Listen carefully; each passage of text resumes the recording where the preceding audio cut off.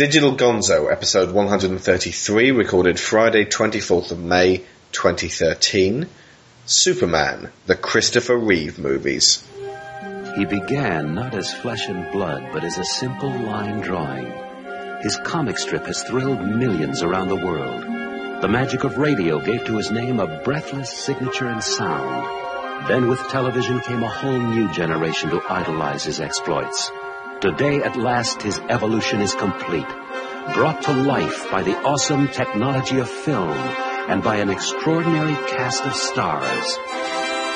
Marlon Brando is Jor-El, who gave our world his only son. Gene Hackman is his arch-enemy Lex Luthor, the only man on Earth capable of destroying him.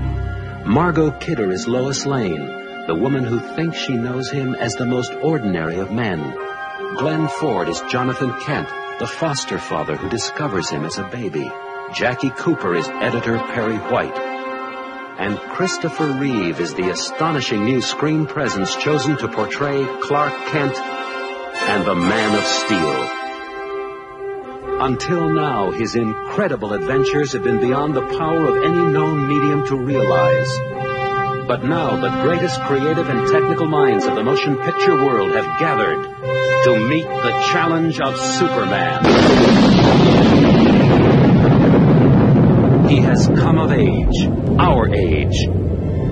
Superman brings you the gift of flight. Superman is now the movie.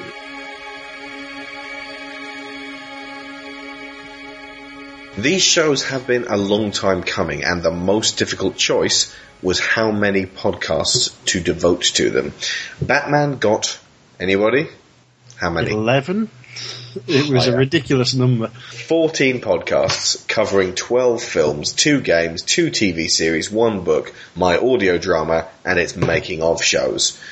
Batman is a significantly more complex and interesting character, however, and I find myself with little to say about Superman's animated shows and films or books. Not because they're bad, just because they don't engage me in the same ways. Definitely not his games, though, as these have all been terrible, and I will not be doing an audio drama of Superman, at least not this year.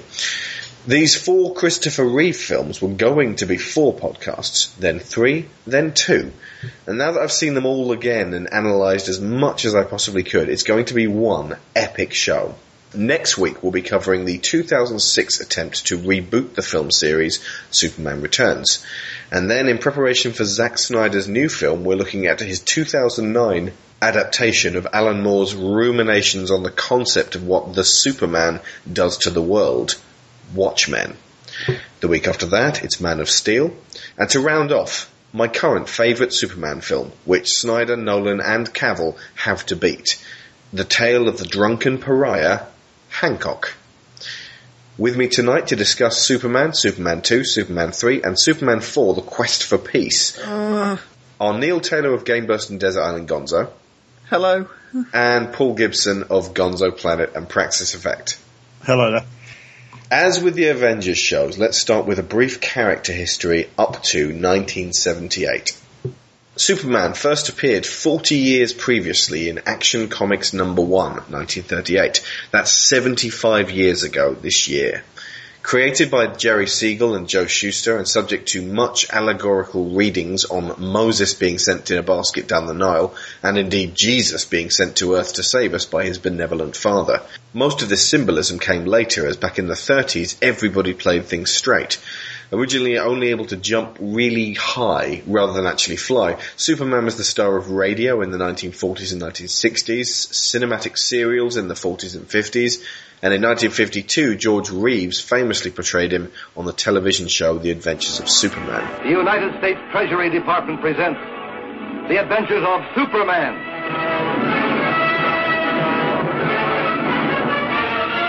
Faster than a speeding bullet. More powerful than a locomotive. Able to leap tall buildings at a single bound.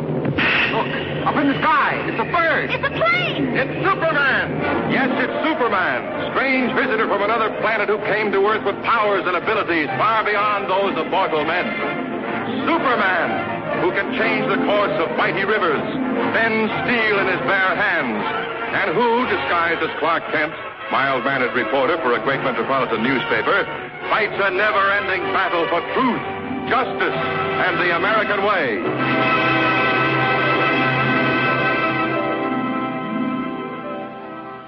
Animation fans will of course remember the 1940s Fleischer cartoons, which half a century later inspired first the Batman and then the Superman 90s animated series. This means he definitely rivals Batman in terms of pre-major movie screen adaptations. He was always portrayed straight, fighting for truth, justice, and the American way. When people think of caped superheroes, this is the one they go to first. This is the template. It's this archetype that actually restricts the character. Any dark variation on it never lasts, and we always return to the Boy Scout. Killing him in 1992 not only didn't stop him, but returned him to his roots when he resurrected, and with the resultant boost in sales, this in effect killed the power of the Grim Reaper in comics forever. There is something intrinsic to the archetype, though, that the human race finds inherently appealing. Someone strong and selfless swooping in to save the day. On one level, we want to be saved by him, reassured that there is nothing to fear. On the other, we want his abilities for ourselves. We want to fly through the clouds and find ourselves immortal.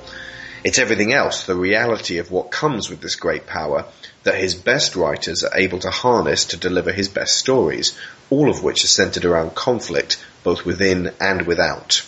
Now, for this show, I have installed a monometer. Every time it sounds like we're being unjustly critical, unjustly being the operative word, and especially if we go over the same negative point more than once, it will start to beep. Hopefully this should keep the show in perspective, because I'm going to start off by making what is sure to be an unpopular statement, but stop and check to see if it applies to you, and you may be surprised. If you like the first Superman film, you might not like the film itself. Not really. In fact, you probably like 3 things about it that are so all-encompassing that they have tricked your brain into believing the film is great. First and foremost is John Williams' score. Secondly, Christopher Reeve. And third is how this film impacted on your childhood. Let me elaborate, and you may feel a tinge of truth and familiarity, although of course in some cases I'm dead wrong. So to start with, I'm going to play the title music for the first film. It is one of the most joyful, exhilarating, uplifting, recognisable pieces of cinematic scoring history. It makes my spirit soar.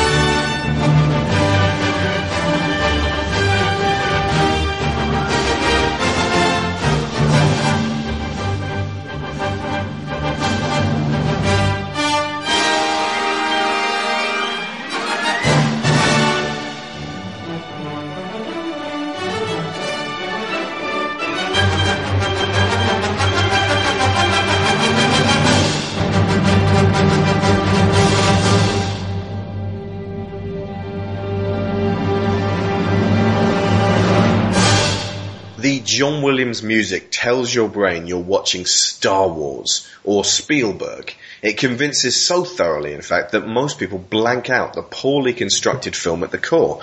The following 4 movies are just the same score reorchestrated by Ken Thorne, Alexander Courage, and John Ottman. So part of your brain starts to rebel and say, hang on, something's not quite right. I've seen, or indeed heard, this done better before. Christopher Reeve is element 2. He made the marvellous decision to take the role deadly seriously. He doesn't break character or mess about at any point throughout all 4 movies, even the ones that are ridiculous. He is so stoic and serious with those big, blue, intense eyes, that firm jaw and calm demeanour. He believes in this character, and as a result, so do we. He was absolutely the right man for the role. He immortalised this incarnation. In fact, he did so well that nobody noticed that everything else around him, aside from the music, was much, much weaker. In retrospect, the terrible accident and paralysis that happened later, and his ceaseless work to further the cause of research into curing certain disabilities, also gains his performance here a huge boost of respect. If he had become an abusive drunk or simply faded into obscurity in later life, there is no way these films would still be so beloved. The third aspect is how prevalent these films were in the late 70s and early 80s. They were major cinematic events. They were on telly every Christmas and bank holiday, just like Bond. Much of the series being shot in the UK was a point of pride. Playground games with Superman involved always included the theme tune, the same powers and the lore laid down in the films. There was no contemporary Superman animated show until the mid-90s, and the comics weren't in major circulation over here, so this was our Superman. And that engendered a fierce and, in retrospect, probably unwarranted love. But the influence of these films cannot be understated or underestimated. The format of Superman Returns is predicated upon continuing it. Man of Steel is, in effect, a remake of the first 2 films put together, which means we still have not yet received a cinematic outing that exists independently of this original. Even Zimmer's score has a definite musical relationship with the Planet Krypton theme. However, in a post-Avengers, post-Dark Knight world, aside from the aforementioned score and serious central performance, there is very little to recommend these 4 films. Even the first one. Even fans agree they literally get worse and worse. The budgets and the focus of the teams who make them get less and less. The first one was released based on the following concept: you'll believe a man can fly. And back in 1978, audiences did. Today, even a toddler can point out the wires, and with thrice yearly superhero films emerging with better and better scripts, production values, emotion, storytelling, talented casts, stellar performances, and brilliant scores, this series is rendered at its very best a little bit feeble and antiquated as a result. At its very worst, tedious, nonsensical, patronising, ludicrously costumed, painfully cheap, and riven with deeply unfunny comedy. These were some of the first steps on the road to bringing comic book heroes to the screen. And, like the Dire Straits video for Money for Nothing in terms of the advancement of CGI, they were instrumental to its evolution. And I am not disputing their importance or their impact in the day, especially the first 2. What I will maintain, though, is that they are poorly constructed and dull and no longer relevant by today's standards. Today's standards, which is, of course, what the Digital Gonzo show is concerned with. How the subject of nostalgia stands up to close scrutiny and deconstruction. And I think what's really fired me up is that at the very end of the Donner Cut commentary, Richard Donner said, let's not overanalyze it too much when trying to gloss over something that doesn't make any sense. Well, you know what? It's Gonzo. Let's overanalyze it too much. Okay, I will maintain that, as Donner says, this is a 3-act film. They're not 3 equal acts, but you got the Planet Krypton, which is almost Shakespearean in its style.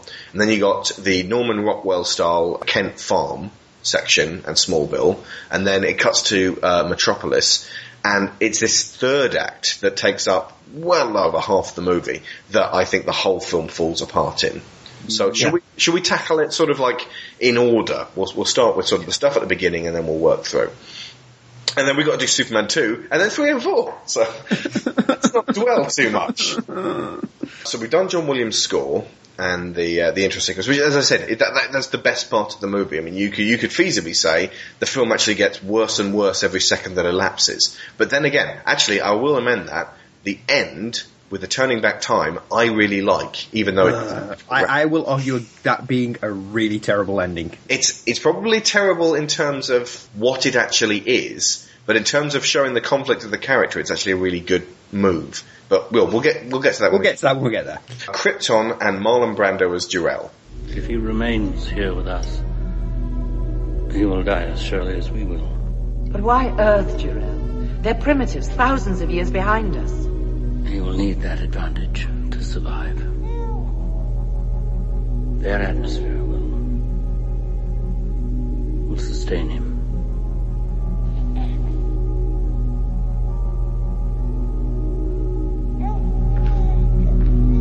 He will defy their gravity.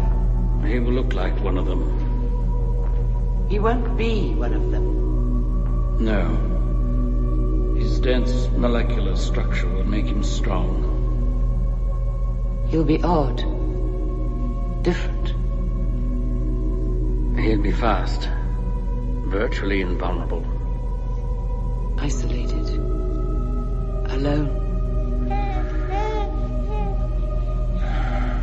He will not be alone.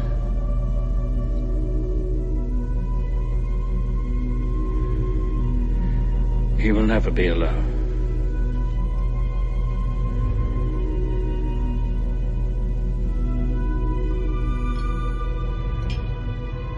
Okay. Now, Marlon Brando... Is Marlon Brando. It's Marlon Yes. Brando. At least he's not as bad as the Island of Dr. Monroe, Marlon Brando. Moreau. But yeah, no, he's not that bad. And actually, no, he doesn't mumble as much as I thought. He's pretty good at enunciating. But apparently when he first came on set, and he was just testing the crew to see what they'd do if he said, I kind of thought I should maybe play Jor-El like a bagel. We don't know what aliens are like. Maybe they emit electronic wine. And he was basically doing it to fuck with them. That sounds like Brando. Yeah, just to see how they would handle him as like, Mr. Brando, we're making this straight, okay? I did read that he refused to learn any of the script. Oh yeah, no, you have to have cue cards. Yep. Like, At one point reading off the baby's nappy. Oh, it gets worse. I think for the film I just mispronounced, he had to have an earpiece, but someone literally reading the script to him. in the lines. And it gets better. Apparently at one point it changed over to a local sports broadcast and he started repeating what the commentator said. Astonishingly, his delivery is really good. I really like Jor-El in this, and the fact that he's carried over all the way to Superman Returns, and when he's brought back for the Donner Cut, which of course you guys haven't seen, but I will tell you right now, is significantly improved for him there. I've never really been a major fan of Marlon Brando, but he's got enough gravitas to elevate this early section of the movie. I love the whole, my son, you will travel far stuff. All the Krypton stuff. He's good here, but he's not Godfather good.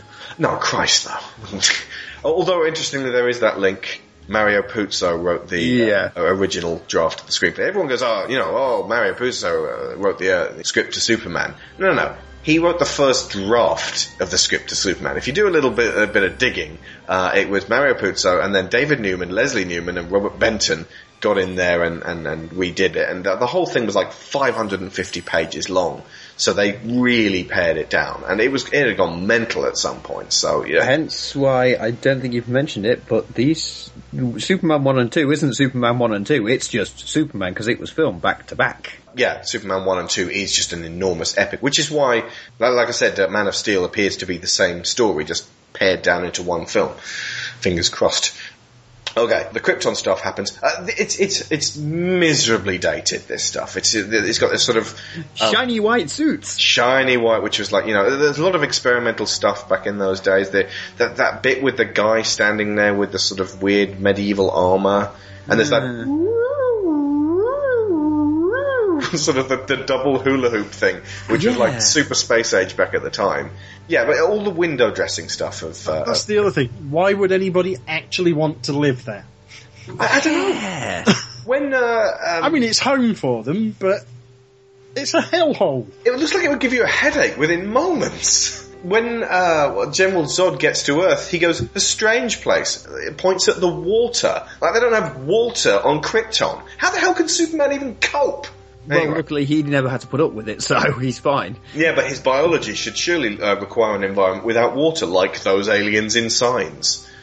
Good point. He just likes crystals and that. Moving on from Krypton, I like the themes here, and I like some of the acting, and I like the fact that they take it very seriously, although the effects have dated like crazy. Then Kal-El gets sent off in that ship. So yeah, Smallville, the Kent farm. Again, this stuff is.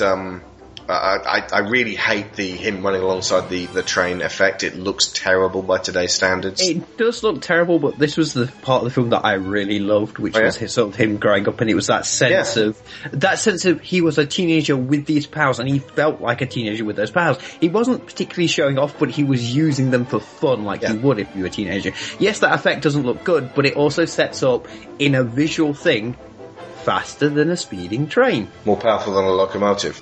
Oh yeah, you could almost ask for a TV show that entirely details these teenage years. No. Sorry, no. You fell into that one. 10 years. No. 10 years! When he grows up and becomes Superman, he's way too calm about everything. This is the interesting time in his life when he's conflicted about everything and he doesn't know who he is. It's that classic storyline of who am I? Which really works well with Superman. Yeah, it does. And it's got this kind of a 50s Arcana thing, which at the time when it was done in the 70s wasn't actually that far away. Like the standard year count for nostalgia, like 20 years ago. So that would have been nostalgic for them. Yeah. And then poor Jonathan Kent dies just after giving him his with great power comes great responsibility line. Now, when we do these Spider-Man shows, I'm going to say that Spider-Man 1 is really similar in thematic storyline to Superman 1, and Spider-Man 2 is really similar in other ways to Superman 2, in terms of him rejecting or indeed losing his powers. Yeah, I can see that. But yeah, this is your classic sort of the legend, the origin story of this first one. So basically, at this point, before he goes to the Fortress of Solitude, and actually during the Fortress of Solitude, the film's actually still running strong. And, I think we all watched this as kids, and when you're a kid, you don't have that ability to analyse a film and work out when it is broken beyond repair. And I never really worked out until I was watching it very recently that there were pretty severe problems. There were things that bugged me, but I hadn't really worked it out. So let's carry on moving. The Fortress of Solitude thing, again, kind of haunting visuals to that, and the crystal thing. I never got, when I was a kid, why this green kryptonite from his ship didn't hurt him in any way. It's, of course, it wasn't irradiated when Krypton blew up. It was with him all the time. So I think it actually confused things with it being green, because everyone knows that the green crystal hurts Superman. So if it had been, say, red or yellow, or because I know there's red kryptonite, but just to make it somehow different, or blue from the green stuff which later on hurts him. Dude, pick a colour and there's kryptonite. Yeah, including pink. Then you've got the Fortress of Solitude stuff, and then the welcome return of Brando as Jor-El, and it seems like he spends 10 years learning about Krypton, but not. I mean, that's 10 years away of real time for him, becoming totally socially inactive. So when he gets to Metropolis, that Clark thing shouldn't be an act at all. That should be him not knowing how to deal with people. They play it that Clark is someone that Kal-El is playing. Yes. That always bugged me. Yeah. Even from a young age, that seemed to make no sense, but meh. I know that Bruce calls him Clark, but I kind of feel obliged to call Superman Kal-El, because that's who he really is. At the core of this, Superman is a costume he wears and the hero he represents to humanity. Clark is the disguise he wears to hide that costume from the world. But deep down underneath that, you've got Kal-El, and we almost never get to see Kal-El. Not really. There are a few times when he talks to his father in the Fortress of Solitude after this point that we really get to see Kal-El, but it's rare. And yeah, like I said about Christopher Reeve, I can't fault his performance. For the time, for who he was, the fact that he was a complete unknown, he owns this role. to the point where it's really difficult to see anyone else as Superman right now. And he also sort of created the whole sort of hunching up, shrinking down to make himself appear physically different from Superman. When you see, I think it is in the first one where he's at Lois's place, where he actually, there's the moment where he straightens up as Clark and takes his glasses off, and you see, and it's him being the Superman character, but, you know, he changes and hunkers back down and tries to be smaller. It's something that Kevin Conroy does with his voice all the time. He softens up for Bruce and he hardens up for Batman. It's in the Donner cut, there's actually a really good moment of Superman 2 where Lois shoots Clark with a revolver. Forgot about that.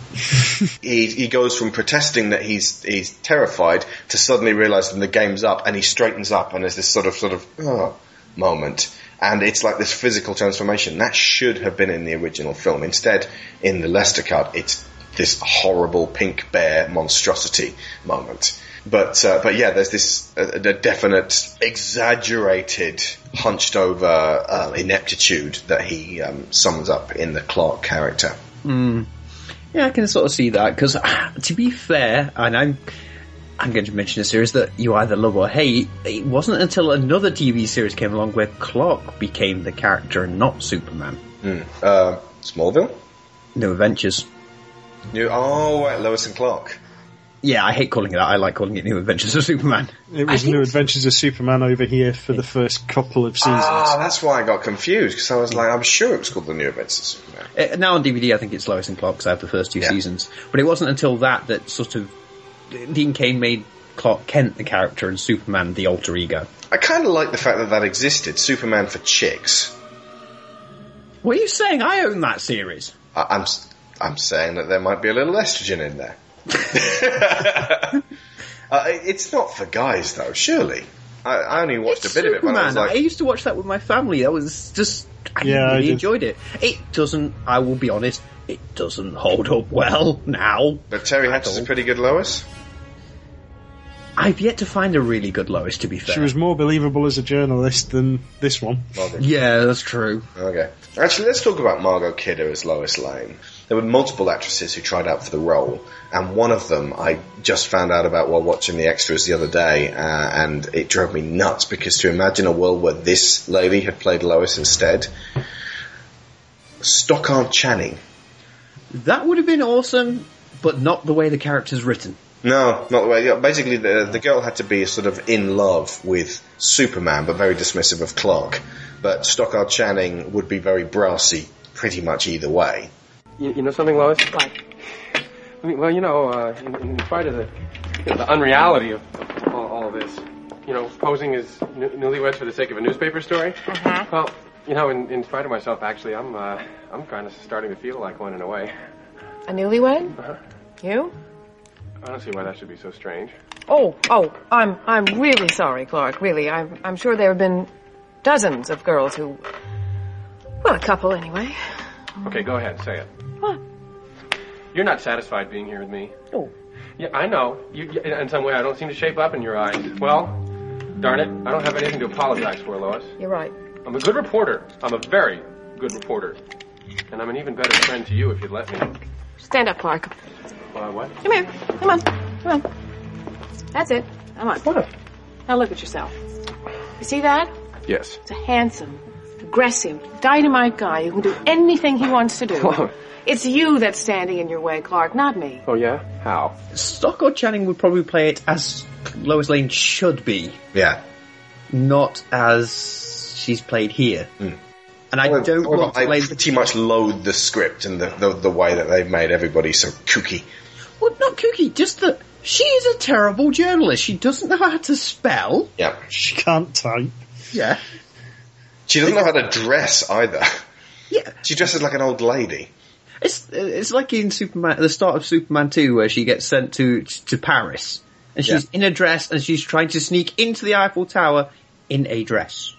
And then she hitches underneath an elevator. Right, okay. Let's just, I can hear the monometer going off. Let's just, focus just for 10 seconds, this is me here, before I sort of start attacking Margot Kidder. In the Donner cut of Superman 2, which again, maddeningly, you guys haven't got to see because it's not... I have seen it before. She does the best acting in the series, and nobody got to see it.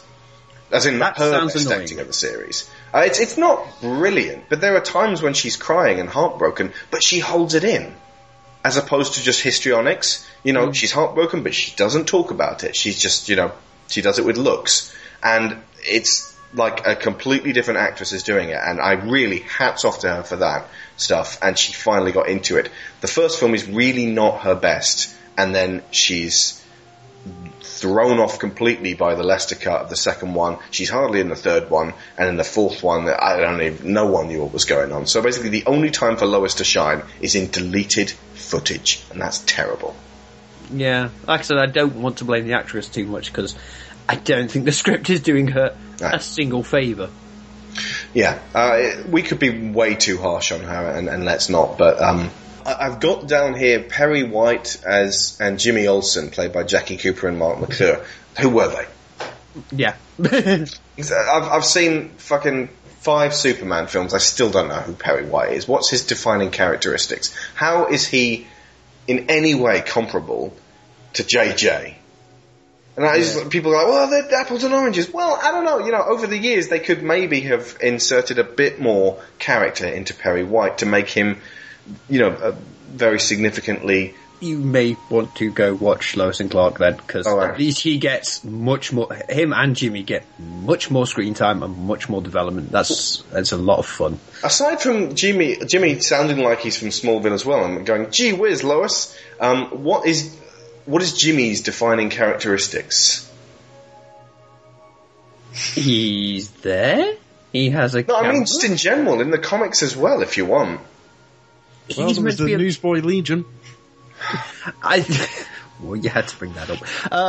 I think he's just meant to sort of be this young, naive character that just, you know, just exists to just always see the best in people. So he always sees the best in Superman and the best in everybody. So I think that's sort of his role. But he's like a hapless, adoring puppy. Until they start messing with him in Countdown, and I don't want to talk about that ever. I did read J. Michael Straczynski's Earth 1 the other day, which is actually not dissimilar in theme to Man of Steel, and he finally characterised Perry White for me in a way that I could get with, which is that he has an adherence to the truth. This story is the chance of a lifetime for the planet. Everything else we've got to go with it is 100% legit and vetted. If a single word of what you write up is bogus, if you make up any of it, I will eat you alive. Are we absolutely crystal clear on that? And it's like, right, okay, I get this now. I get who Perry White is. But that's never put across in the films. He's just, again, those two characters are just sort of there. They're like, oh, they're from the comic books, but we better include them, so they're sort of there.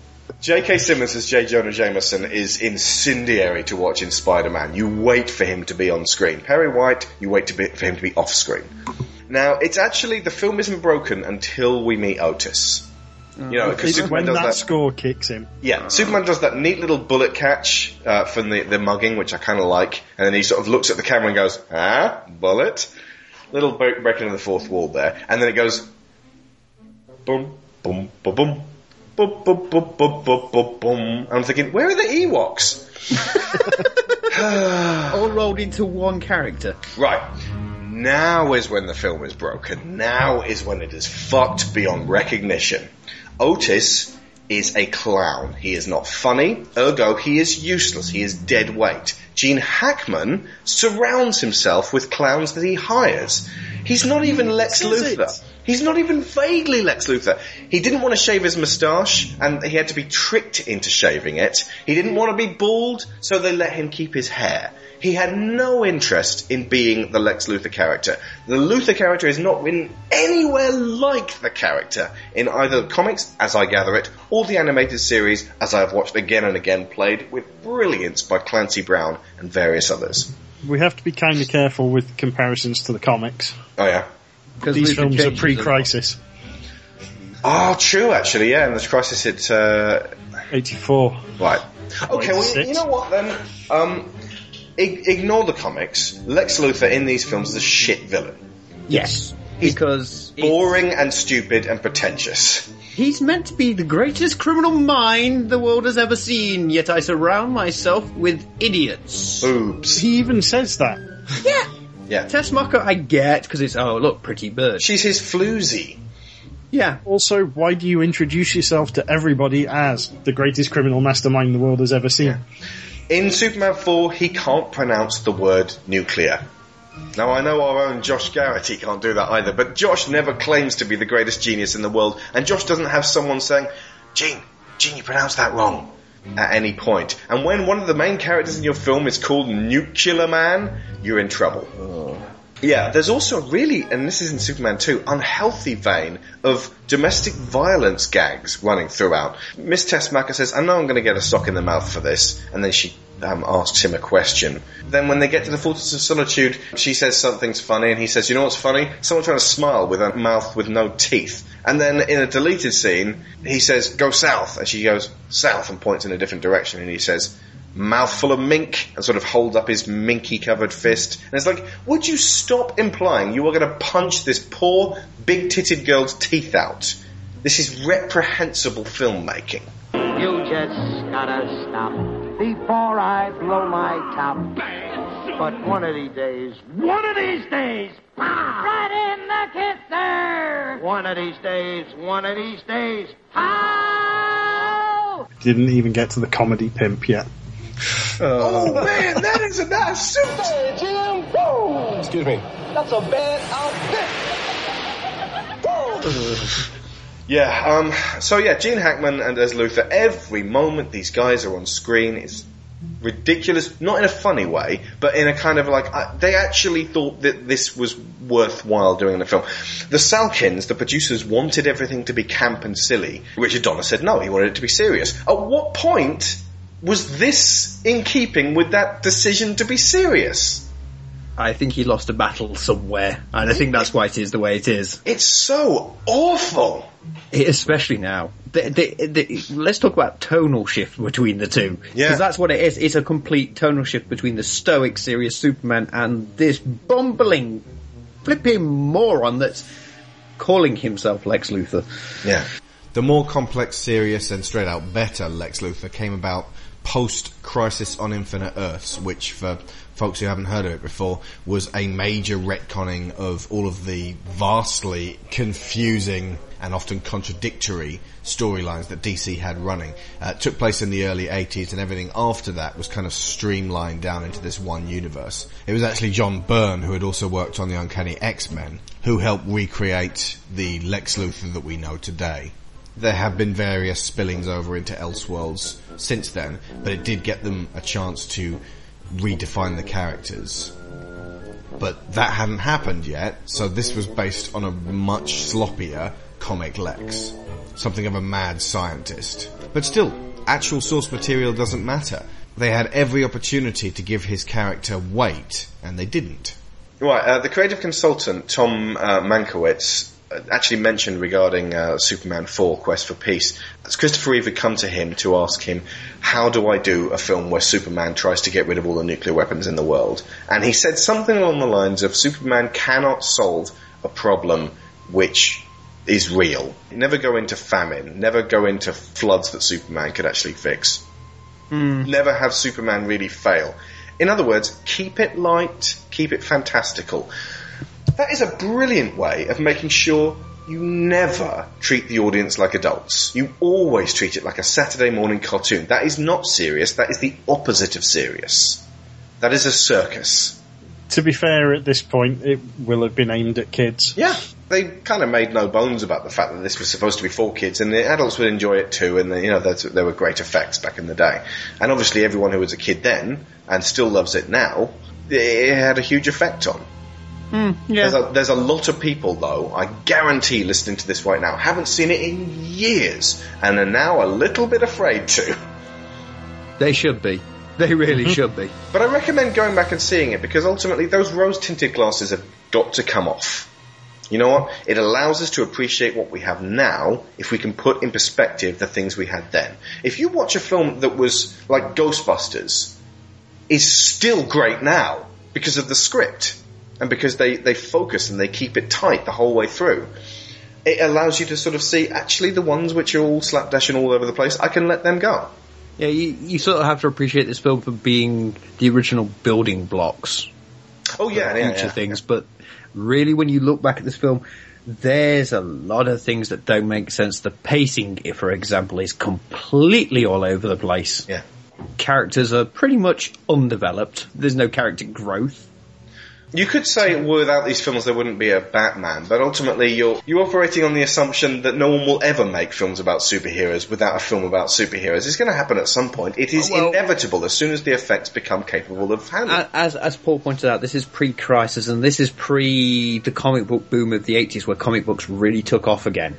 So it was a lot of the stuff in the 80s really solidified comic books more than say this, because that was the era of like Watchmen and Dark Knight Returns. Some might say this film definitely kick-started that as well, and interesting comic books in general. Yeah, superheroes. Watchmen and Dark Knight were 86, 87, so about the time of Superman 4.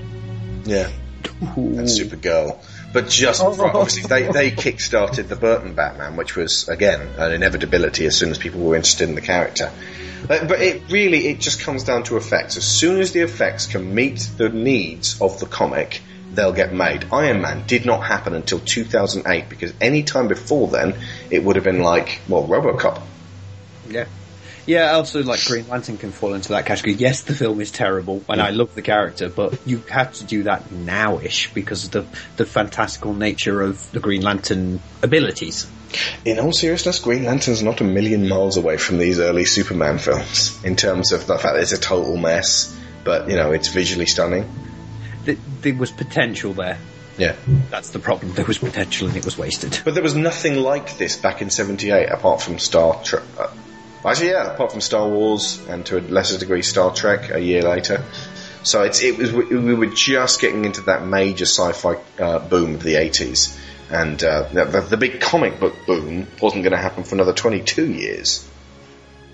We were only just into summer blockbuster territory at this point. Yeah.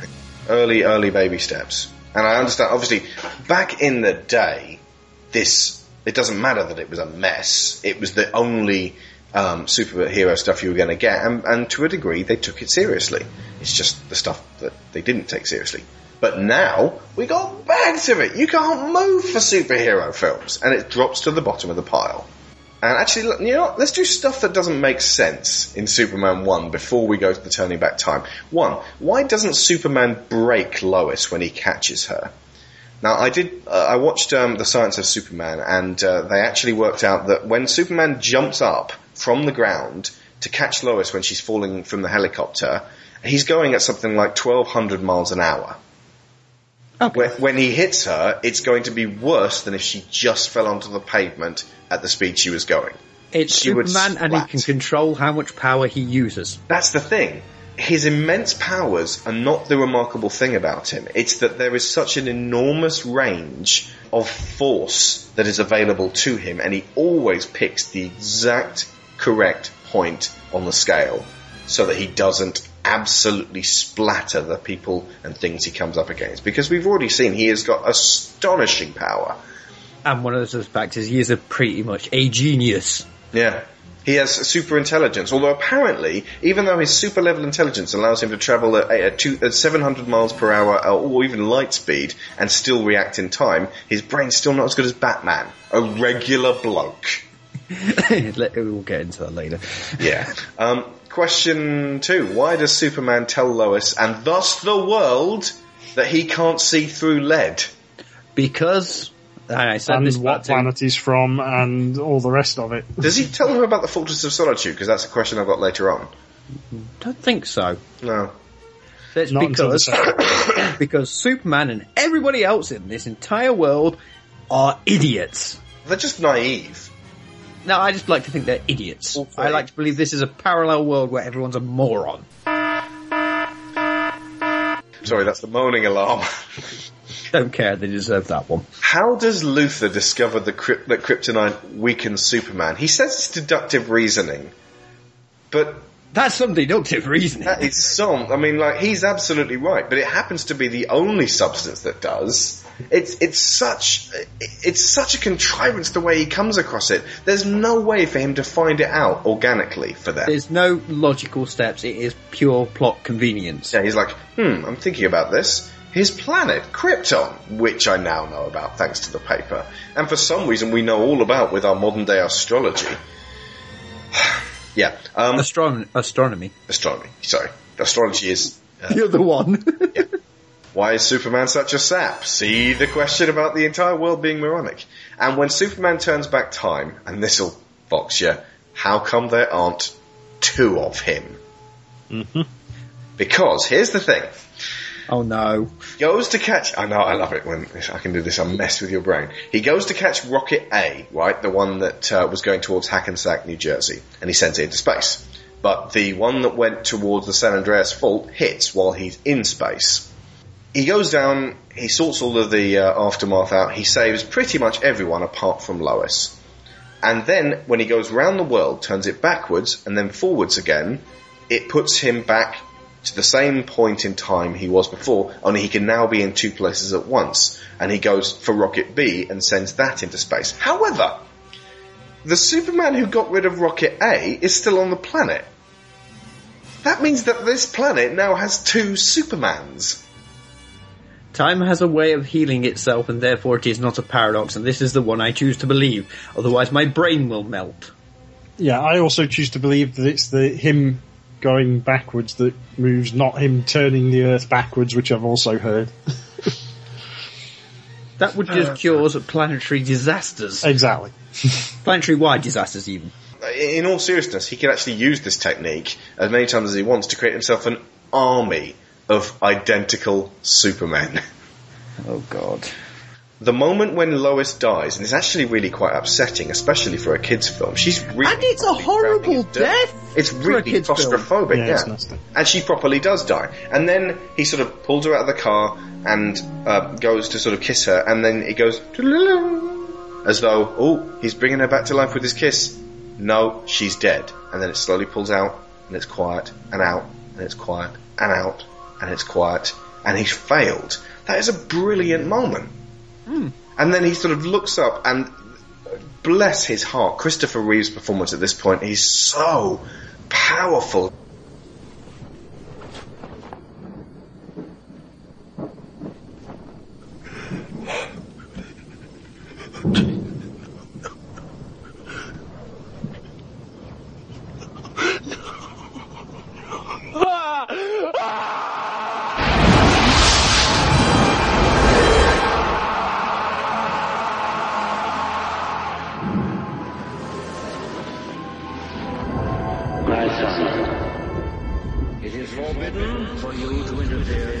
One thing I do know, son, and that is you are here for a reason. All those things I can do, all those powers, and I couldn't even save him.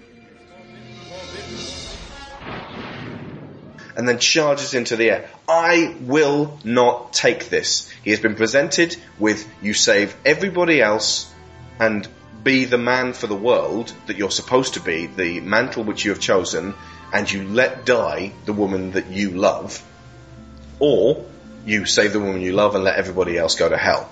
And he hates the fact that he had to make that choice, and he made it, and she died as a result of it. And so he decides he refuses to accept that. And like Orpheus going back into Hades to get Eurydice, he breaks the rules, goes round the world over and over again, defies both his fathers, because you can actually hear Jonathan Kent there talking as well, to change things. That's a brilliant ending. It does, however, mean that he has become a moral authority above reproach and is not answerable to his actions. One thing we missed out was the interview and flight sequence where he takes her flying. It's really drippy by today's standards. Yeah. It's very saccharine. Yeah, and her little poem as well. I mean, it's sweet, but it's... We have Iron Man now. Can you read my mind?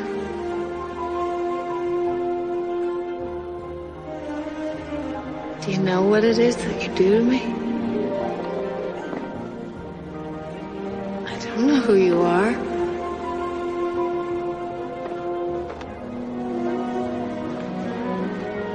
friend from another star. Here I am, like a kid out of school, holding hands with a god. I'm a fool. Will you look at me, quivering, like a little girl, shivering. You can see right through me.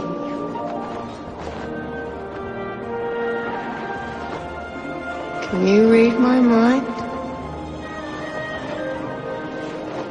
Can you picture the things I'm thinking of? Wondering why you are all the wonderful things you are. You can fly. You belong in the sky. You and I could belong to each other. If you need a friend, I'm the one to fly to.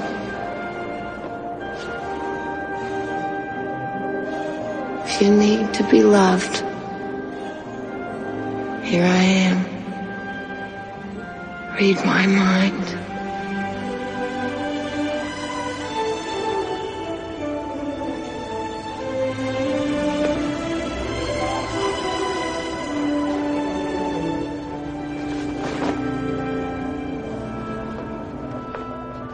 I have a whole section near the end for the abuse of Superman's powers, but this one I will mention because it's very significant in Superman 1. When he flies with her, I know it's symbolic and figurative, but they said, she sort of holds out her hand, and he's sort of holding her by one hand. That's not how physics works. Again, this is Superman. Physics goes out the window, but it's not even how the internal physics of Superman works. If he held her by one hand, she'd be hanging down, screaming. Going back to something I said earlier on about my notes for Superman 3. One of my notes is all capital letters. That's not how physics works. You could pretty much give that the subtitle of all of the films. Superman, that's not how physics works. Also Spider-Man. Yeah. Web shooters.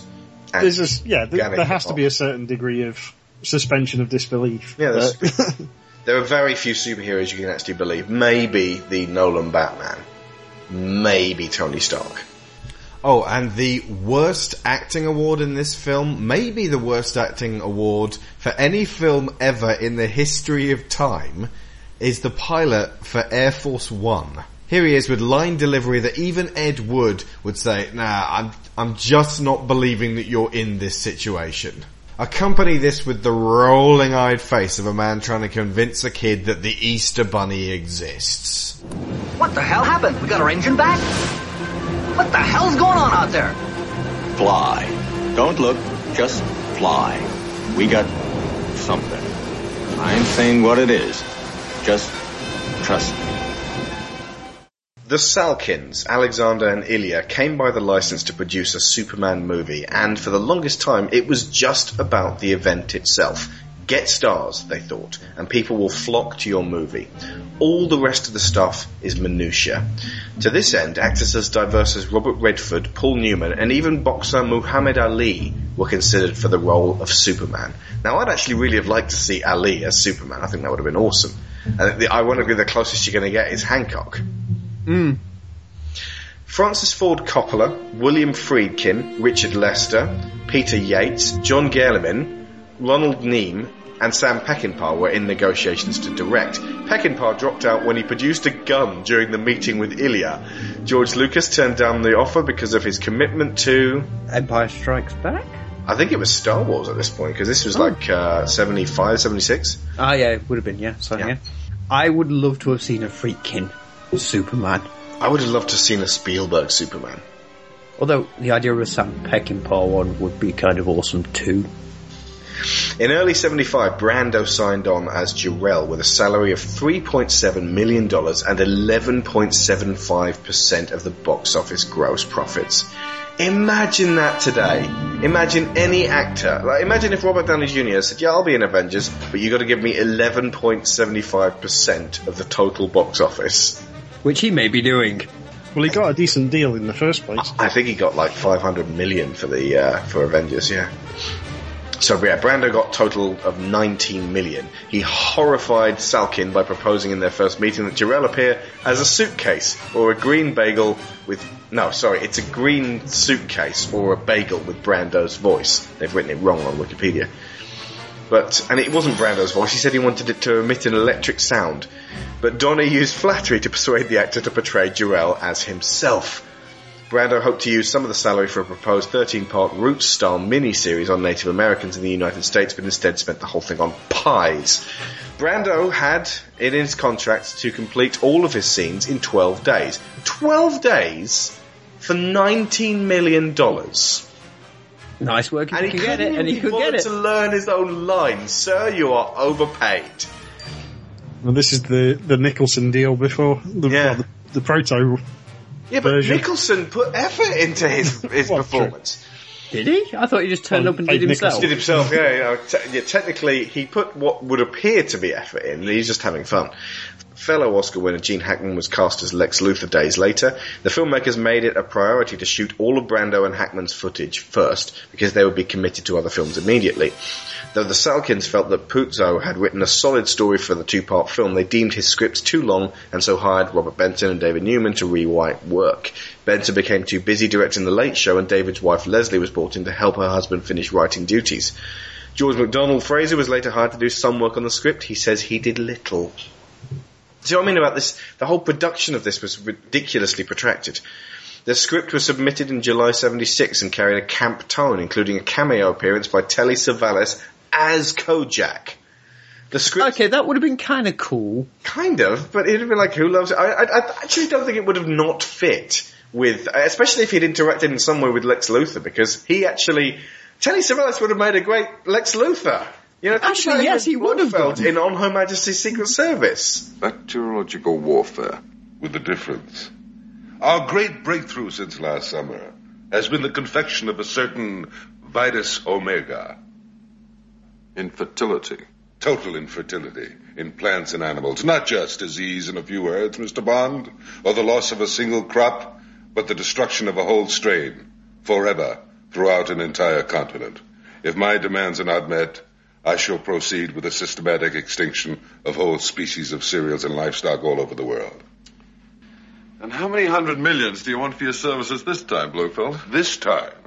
This time the price is of another kind. You'll be even more amused when you know what. I will keep you here as my guest. You'll be very useful in helping to convince the authorities that I mean what I say. And I'll do what I claim. The scripts for Superman 1 and Superman 2 were now at over 400 pages combined. Pre-production started in Rome, with sets starting construction and flying tests being unsuccessfully experimented. In Italy, producer Ilya Salkind remembered, "We lost about $2 million just on flying tests." Brando found out he couldn't film in Italy because of a warrant out for his arrest, a sexual obscenity charge from Last Tango in Paris. But I've seen that film, it is.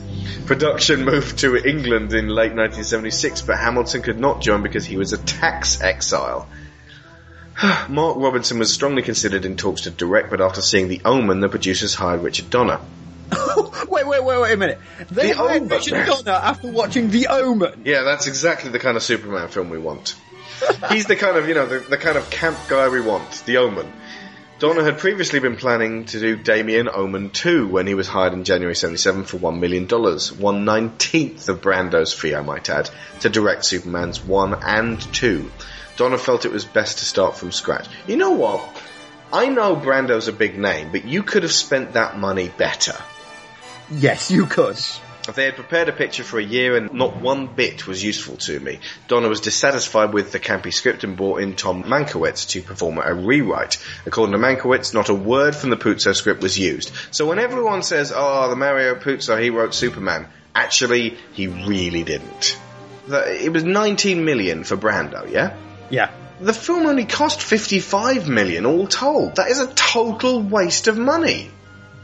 I know people will come and see it because you got a star in it, but there's other things you can do for $19 million. It's no secret that the relationship between Richard Donner and Alexander and Ilya Salkind is one of the most infamously bitter in Hollywood. Donner was set to direct Superman 1 and 2 back-to-back, but gradually intensifying meddling from the producers, both the Salkinds and Pierre Spengler, put immense pressure for creative control on him. He wanted it serious, they wanted it camp.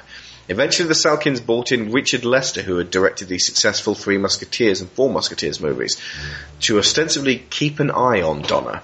Lester then replaced... This drove Richard Donner crazy, by the way. Imagine having another director walking around and like, no, just here, just in case. Lester replaced Donner after the first film launched and was an immense success. I think Tom Mankiewicz concluded that if the first film hadn't actually been a success, they'd have kept Richard Donner on to get him to finish because it would have saved money.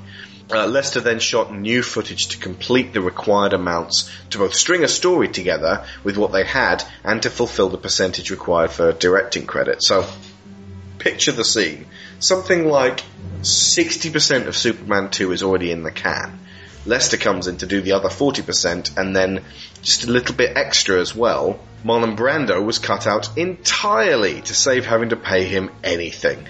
Gene Hackman walked and never shot a scene with Richard Lester. Margot Kidder was also deeply unhappy with Donner's treatment, and it shows in her performance. I actually admire Margot Kidder for her reaction on this one. She basically did a Megan Fox. She called the Salkinds a bunch of money-grubbing bastards and entirely unprofessional, and so they pretty much wrote her out of Superman 3 as a result. It's also why Lex isn't in 3. Yeah. Because Hackman did the same thing. Hackman was like, sod this. The villain in Superman 3 is basically Lex by any other name. He even has a floozy and a moron. Superman 2 reached cult status quickly with fan edits featuring expanded early footage from TV versions, and they circulated and were quickly stomped by Warner. And then 26 years later, Richard Donner was asked back on the project and given access to all of his old footage, helping Michael Thaw edit together something that was far closer to his original planned version. Only 20% of the runtime in the Richard Donner cut was shot by Richard Lester, and there are many significant alterations to the tone. Brando is restored, talking with Reeve, something all the more poignant since in 2004, 2 years previously, both actors had died. It's a stronger film, but still awkwardly mismatched by studio meddling. The original planned ending, Turning Back Time, which made its way into the first film, is also restored, making it look like any time he loses, or even simply doesn't like the turn of events he's left with, Superman can simply undo them. This is something you won't have seen, Neil. That Turning Back Time bit is at the end of the Donner cut as well. So if you watch them back to back, it's like, oh, that doesn't work. Blah. Etch-a-sketch ending. Oh dear. Considering the circumstances, it's amazing that either version was coherent and that this movie remains beloved to this day. Again, I would urge its fans to watch it again before possible re-evaluation.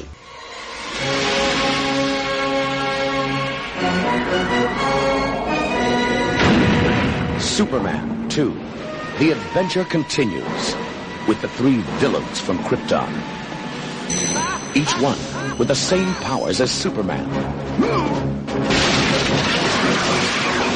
Each one dedicated to violence against mankind.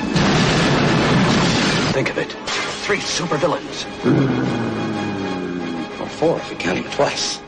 The adventure continues in Paris with Lois Lane.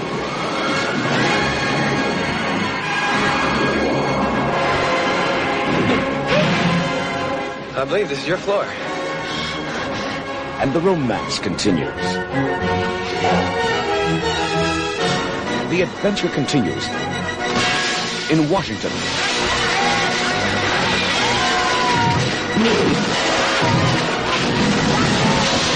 The world is on the brink of destruction.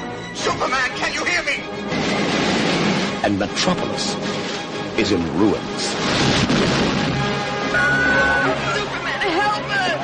Is there no one on this planet to even challenge me? Superman!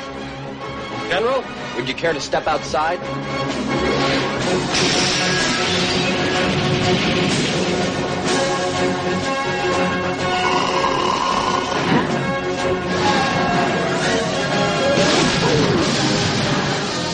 Revenge. Revenge. Revenge!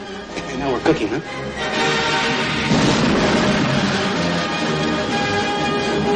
The big one's just as strong as Superman.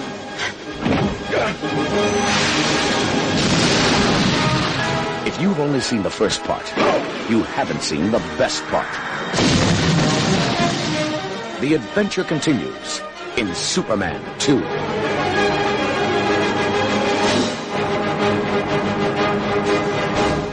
Right, so I'm just I'll briefly go over the changes to the Donner cut for people who haven't actually seen it.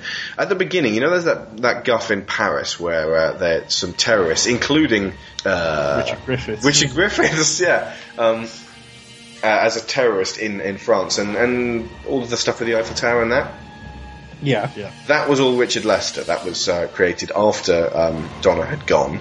And the original version, when Superman gets rid of Rocket B, the one that was bound for Hackensack, New Jersey, it crashes into the conveniently flying by Phantom Zone shard, and then they burst out and go free and go towards the Earth or the Moon, and then that was going to be the end of Superman 1. It was going to end on a cliffhanger, and tune in 2 years' time for the thrilling conclusion to the Superman saga, which makes it far more sort of a film of two halves. That and also makes sense. a much lamer ending than the what ended up as Superman 1. Like I said, you wouldn't have had he wouldn't have to turn back time, because Lois would have just survived. I think there was only one missile. That would have made more sense. Or if there was two missiles, he still caught the other one. Either way, she didn't die. Okay, so the bit at the beginning with the lift was just to get an explosion to happen in space. Okay, so that was there. There's a much bigger previously on Superman section at the beginning with the title sequence. When they go to the office in the Daily Planet, in the Lester cut, Lois and Clark get sent off to Niagara Falls. In the Donner cut, Lois suddenly gets the inkling that he's Superman after colouring a suit that makes him look like Clark Kent onto Superman on the paper. And she gets this in her head, and she dogs him the entire movie about it. She's totally sure of it. And she jumps out of the window so that he'll save her, and so he has to run down underneath her and blow her up, and then just sort of so she has a softer landing onto an awning. So that was replaced later on by Richard Lester with her jumping into Niagara Falls. And the big change is the hotel room when I've actually just put this as the pink bear scene. In the Richard Lester cut, the original cut that almost everyone has seen of Superman 2, the way Lois finds out that Clark is definitely Superman, he trips on a pink bear and his hand goes in the fire, and she checks it, and it's not burned. And so she concludes he's definitely Superman. Which is only about 5 minutes after she's already jumped in Niagara Falls. Yeah. And it's utterly ridiculous, because here's what would happen if Superman, his foot came up against a pink bear. Nothing. He'd step through it. He cannot be knocked over. He cannot be tripped over. He is the immovable object. He has his own gravity. He defies gravity.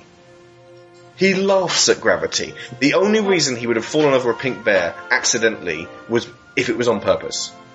And that is a ridiculous scenario for that to happen. And it is lazy fucking writing. Which they try and pass that off as. Brilliant. Later on they have the weird conversation in 2 about the fact that maybe he did it, his subconscious did it because he wanted her to find out. Yeah. It's a couple of minutes after that, yeah.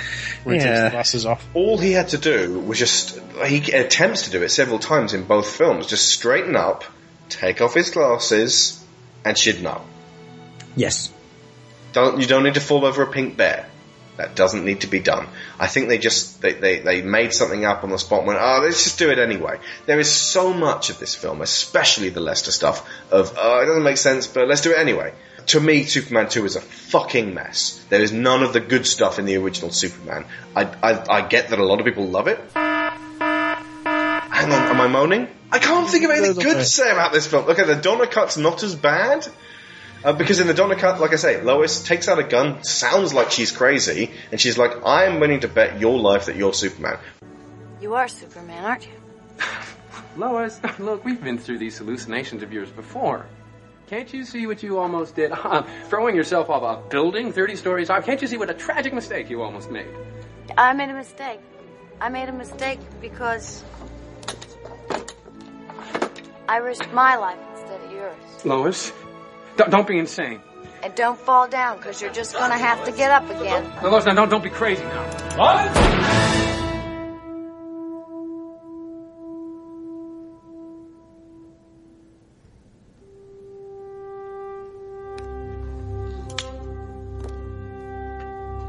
It is you.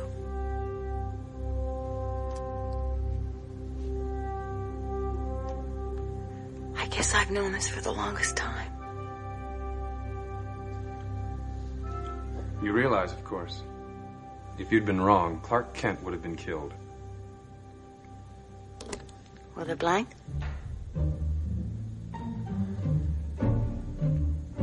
Gotcha. This here, she full of blanks. Actually, I've just noticed something looking at stills from this. Mm-hmm. His hair. Yeah, his hair. This scene, they had to go to an original screen test before they'd even shot the first Superman. I mean all the way through the film. Oh, yeah? When he's Clark, it's parted one way. When he's Superman, it's parted the other. A lot of the early footage that Donna did, it was while Christopher Reeve was still preparing for the part, sort of bulking up. So if you see him really chunkified, that's the Lester stuff that happened later on. So he goes back and forth and back and forth and back and forth. And all of when he's really bulked up, Margot Kidder will look terrible because she's fallen into depression at this point. It wasn't the time that she ended up, wandering around in a daze. That happened several years later, and it's a pretty horrible situation. But this was very bad for her at this point because she felt like she really had a soft spot for Richard Donner, and so she felt like her friend, someone she respected, had been completely betrayed. And she clearly didn't like Lester all that much, and the Salkins were, really, watch the documentaries. The Salkins Ilya Salkin is actually a real character to watch. He's like this sort of, shyster. All big talk and, it was all going to be brilliant. He does a lot of gesticulation with his hands. But he's just like Joel Silver or Jerry Bruckheimer. He is this cold-hearted money man. His eyes are on the bottom line, and he doesn't care about the fact that he can just retract the budget, treat people like shit, and it doesn't matter because as long as you can get something out that will make you more money than it costs you, it's worth it. And so by the fourth film, they weren't even part of that. They sold the rights to Cannon, who were even worse. But yeah, like I said, Ilya's very entertaining to watch, but never trust that man. His agent, and we got his home number, and my father called him and said, are you interested to direct Superman? Of course, there had been an enormous amount of publicity so far, which I've mentioned in Brando, and it was becoming really a gigantic thing, because it was long. Every year we said it would be out, it wasn't, getting bigger and bigger, and of course it went into Gene Hackman and Marlon Brando. it became phenomenal. And he said, I offer you $1 million. It's 2 films, from the start, because we decided to do that early on, based on the logic of time and using the same locations. And as we all know, it has been done later with Back to the Future, which Bob Gale actually very nicely mentioned that we had done it first with the Musketeers. And in that case, it was what we had said to Mario to write, which was 2 pictures. Absolutely, with the first ending and sequel ready to go. And everybody had agreed to that. And, of course, it's very interesting because it's something new that I just thought now. Is we had an incredible confidence, my father and I, really, because think about it, if the first one doesn't work, where's the second one, right? There's also a bit in the Donner cut where Superman shows off his crib. It changes the exact order of what happens, and when he sleeps with Lois, he's still Superman. So I don't think they actually are supposed to have implicitly had sex in the Donner cut. In the Richard Lester cut, they definitely had sex, ergo Superman Returns. Aha. That's when it happens. And that also answers all of Jason Lee's questions from Mallrats. I was trying not to bring that up. But they're engaged. Doesn't matter, it can't happen. Why not? It's bound to come up. It's impossible. Lois could never have Superman's baby. Do you think her fallopian tubes can handle his sperm? I guarantee he blows a load like a shotgun right through her back. What about her womb? Do you think it's strong enough to carry his child? Sure, why not? He's an alien, for Christ's sake. His Kryptonian biological makeup is enhanced by Earth's yellow sun. If Lois gets a tan, the kid could kick right through her stomach. Only someone like Wonder Woman has a strong enough uterus to carry his kid. The only way he could bang regular chicks is with a kryptonite condom. That would kill him. How did I go from the verge of hot Floridian sex with Brandy to man of steel coital debates with you in the food court? Kyrgyzstan is not part of the food court. All of the bits with Superman's mother in the Fortress of Solitude, they're gone. They reinstated Marlon Brando. And there are some really important moments there. It's Brando talking to him about the man he's going to be. Now, here's the thing. When he decides to reject his powers, his mother says, do it if you love her, but this is not reversible. And he says, I love her. And that's it. There's no real symbolic side of that. It's just about sort of, I will give this all up for love. Jor-El says, you can choose between saving the world, being selfless, or giving all of this responsibility up and being selfish. And he gives her Lois, who's standing behind Superman, wearing his costume post-coital, and he gives her a filthy look. Basically, this is a point where Kal-El is being selfish and deciding when's it going to be my time? I want to be happy. I want to have this woman. And that's the best part of the film. But because they didn't want to put Brando in it, because he'd be expensive, you get Lara instead, and they blunted that point. Your father and I tried to anticipate your every question, Kal-El. This is the one we hoped you would not ask. But I have to. Because she's everything I want in life. And she, the one you have chosen, she feels as much for you? Yes.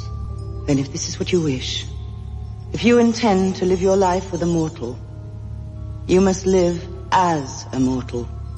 You must become one of them. Yours is a high happiness. The fulfillment of your mission, the inspiration you must have felt. You must have felt that happiness within you. My son, surely you cannot deny that feeling. Is this how you repay their gratitude? By abandoning the weak, the defenseless, the needy for the sake of your selfish pursuits. Oh, my son, are you sure?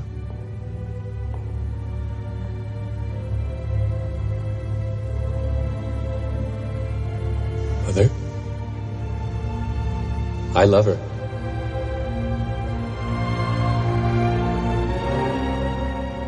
So then when he gets his powers back, in the Lester cut, he just finds a green shard, no explanation whatsoever. In the Donner cut, Jor-El comes out of the hologram and says to him, I can give you everything that's left in me and everything that's left in the fortress to restore your powers, but the price you have to pay is you have to say goodbye to the fortress and you have to say goodbye to me. This is the last time we will speak. Which goes back to pretty much the beginning of the first one. Yeah. Is it the son becomes the father becomes the son? Yeah. And he literally dies to save his son. Dies a second death for that. And that's a wonderful symbolic moment. And definitely the best bit of Superman 2. And no one ever bloody saw it until 2006. And it's not the widely seen version of it. It's not, easy to get hold of. You can get hold of it, but it's going to cost a lot more than if you just wanted to buy the basic bog standard cut. Even the 5-disc box set that's on regular release right now. Never buy the 5-disc. There's a better. You don't buy the black Superman box set. Get the blue one. The 8-disc one. If you want to, see all of these, big if, obviously. Okay. In all seriousness, what I'd actually suggest doing is just track down the Donner cut on DVD on its own and assess it from there. And if you really love it, then maybe consider the Blu-ray. It'll be cheaper just to get the Donner cut on its own. Because that's the rare thing and the difficult thing. Because ultimately, you don't need 3, you don't need 4. And everyone's got 1. If you lived in the suburbs, you were issued it. It came in the mail with samples of Tide. Right. At the very, very end, the Fortress showdown with all of those goofy powers, and the cellophane S and the bouncing all over the place, that's not in the Donna cut. I think they just scissored those out. Although, interestingly, Donna did shoot a lot of that stuff. Yes, the extra power that no one ever had before. Yeah, we'll talk about that in the abuse of powers moment. The other one's the monuments. Yeah, it's Mount Rushmore in the Lester cut. In the Donna cut, it's the Washington Monument has Brewer's Droop. And at the very, very end, when Superman turns back time, it goes swing. And at the very end, after the showdown, he says goodbye to Lois and he destroys the fortress with I-beams.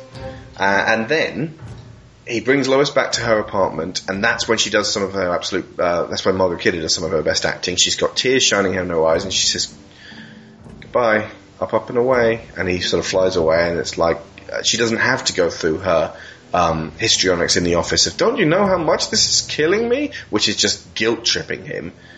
She doesn't say it. It's all Kal-El realizing that he's screwed up. But unfortunately, rather than letting an adult deal with a difficult situation and, getting on with her life, he decides to turn back time again. And this is an unacceptable decision because it means that whatever happens, he can just reverse it. As you say, Neil, this is not... I can understand, at the end of Superman 1, that's fine. But if you literally have him do the same thing again... Yep. Unacceptable. And it's not even fine at the end of Superman 1. It's flawed. It's the wrong decision. What he should actually have done is left Lois where she was, let her die, and dealt with the aftermath of not being able to save everyone. Because ultimately, Superman can't save everyone. Sometimes he's going to lose, and they never explore that. Yeah, that is one of the biggest problems. Keep it light. Never have Superman fail. Not permanently. Don't want to make the kids cry. And then at the end of both cuts... Superman bullies a man. Yeah. Did that bother either of you two? Mm-hmm. Just a bit. He goes into the diner again, and this guy who's been shown to be a total asshole, throwing his weight around, making everyone's lives miserable. And in the commentary, Donna says, you gotta watch this because Superman cannot beat up a guy. But he does! He lets this idiot break his hand, punching him. Well, yeah, using abilities he wouldn't be able to harness if he was just Clark Kent, he throws him down the bar and back first onto a pinball machine, wherein he may have lacerated his spine. You going to turn the world back if that happens again? Yeah, probably. It is the 70s. That seems to be the action that he chooses to do the most. Let's just turn back time. It's an abuse of power. Mm-hmm. And while it's supposed to be played for laughs, it just makes me think, Jesus, Batman again would say, I can't believe you're doing this. Okay, Superman 2's talking points. We've already talked about Kidder's acting. The Kryptonians, we haven't talked about Kneel before Zod. The wonderful Terence Stamp, Sarah Douglas and Jack O'Halloran. Who never gets to speak. No, yeah, well he's a mute, isn't he? No, but I think he's basically Jaws, because this was filmed only a year after A Spy Who Loved Me. Yeah, I can see that, but yeah. I do love Terence Stamp in this film. I don't know why, he's not that good, but I like him. There's a point at the end where he's like, kill him, somebody kill him, and he seems to be really frustrated with the fact that he's wearing this ridiculous outfit. The costumes of these guys, you wouldn't dress Siegfried and Roy in these things. No. They're not the least bit scary, not one iota scary.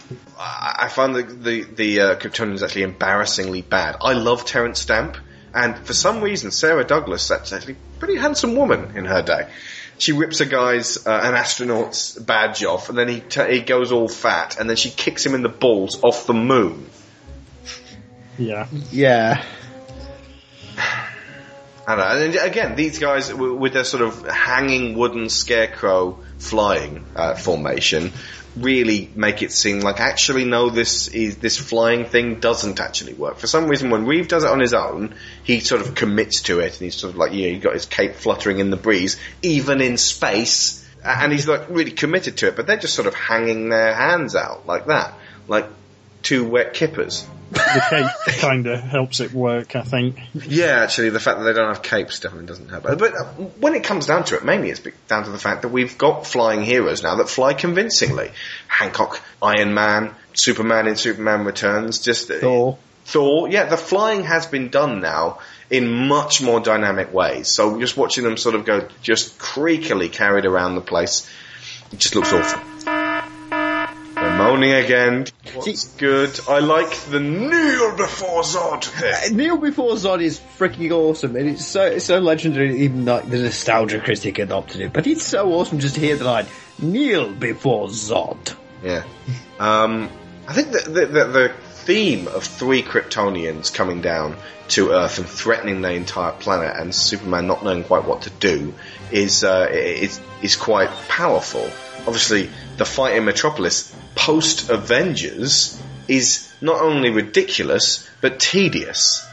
It was very tedious when I watched it. It goes on a long time. Yeah. Especially because Richard, they're intent on it not feeling too dangerous. So there's bits where, like, a guy's getting blown down the street talking on his phone and he's laughing while it's happening. The guy being blown backwards on his roller skates. Yeah, it's like, it's okay, kids, no one's really getting hurt. And it's like, you know what? I have just seen the Avengers tear-assing around New York, beating the crap out of the Skrulls. Just like the most eye-popping, jaw-dropping movie ever. This isn't even worth my time. I could be watching the Avengers right now. Yeah, I kept having that thought. I know. It's an awful comparison to make, but ultimately, you know, it's like an old BBC computer. You wouldn't use that these days in place of your current computer, even if you did have great fond memories. Also, I feel like a super-powered fight. It didn't feel like a super-powered fight. It's feeble. There's a point where Ursa says, "It was Superman," and throws a manhole cover at him. Now, the way it works is, she's super powerful, he's super powerful. The thing that's going to break at this point is not Superman. He wouldn't fly back into the car. It would simply crumple against him. It doesn't matter how hard she throws it. The thing that's going to break here is the manhole cover. Yeah, they use the largest object they use is a bus. Yeah. Which, again, would crumple.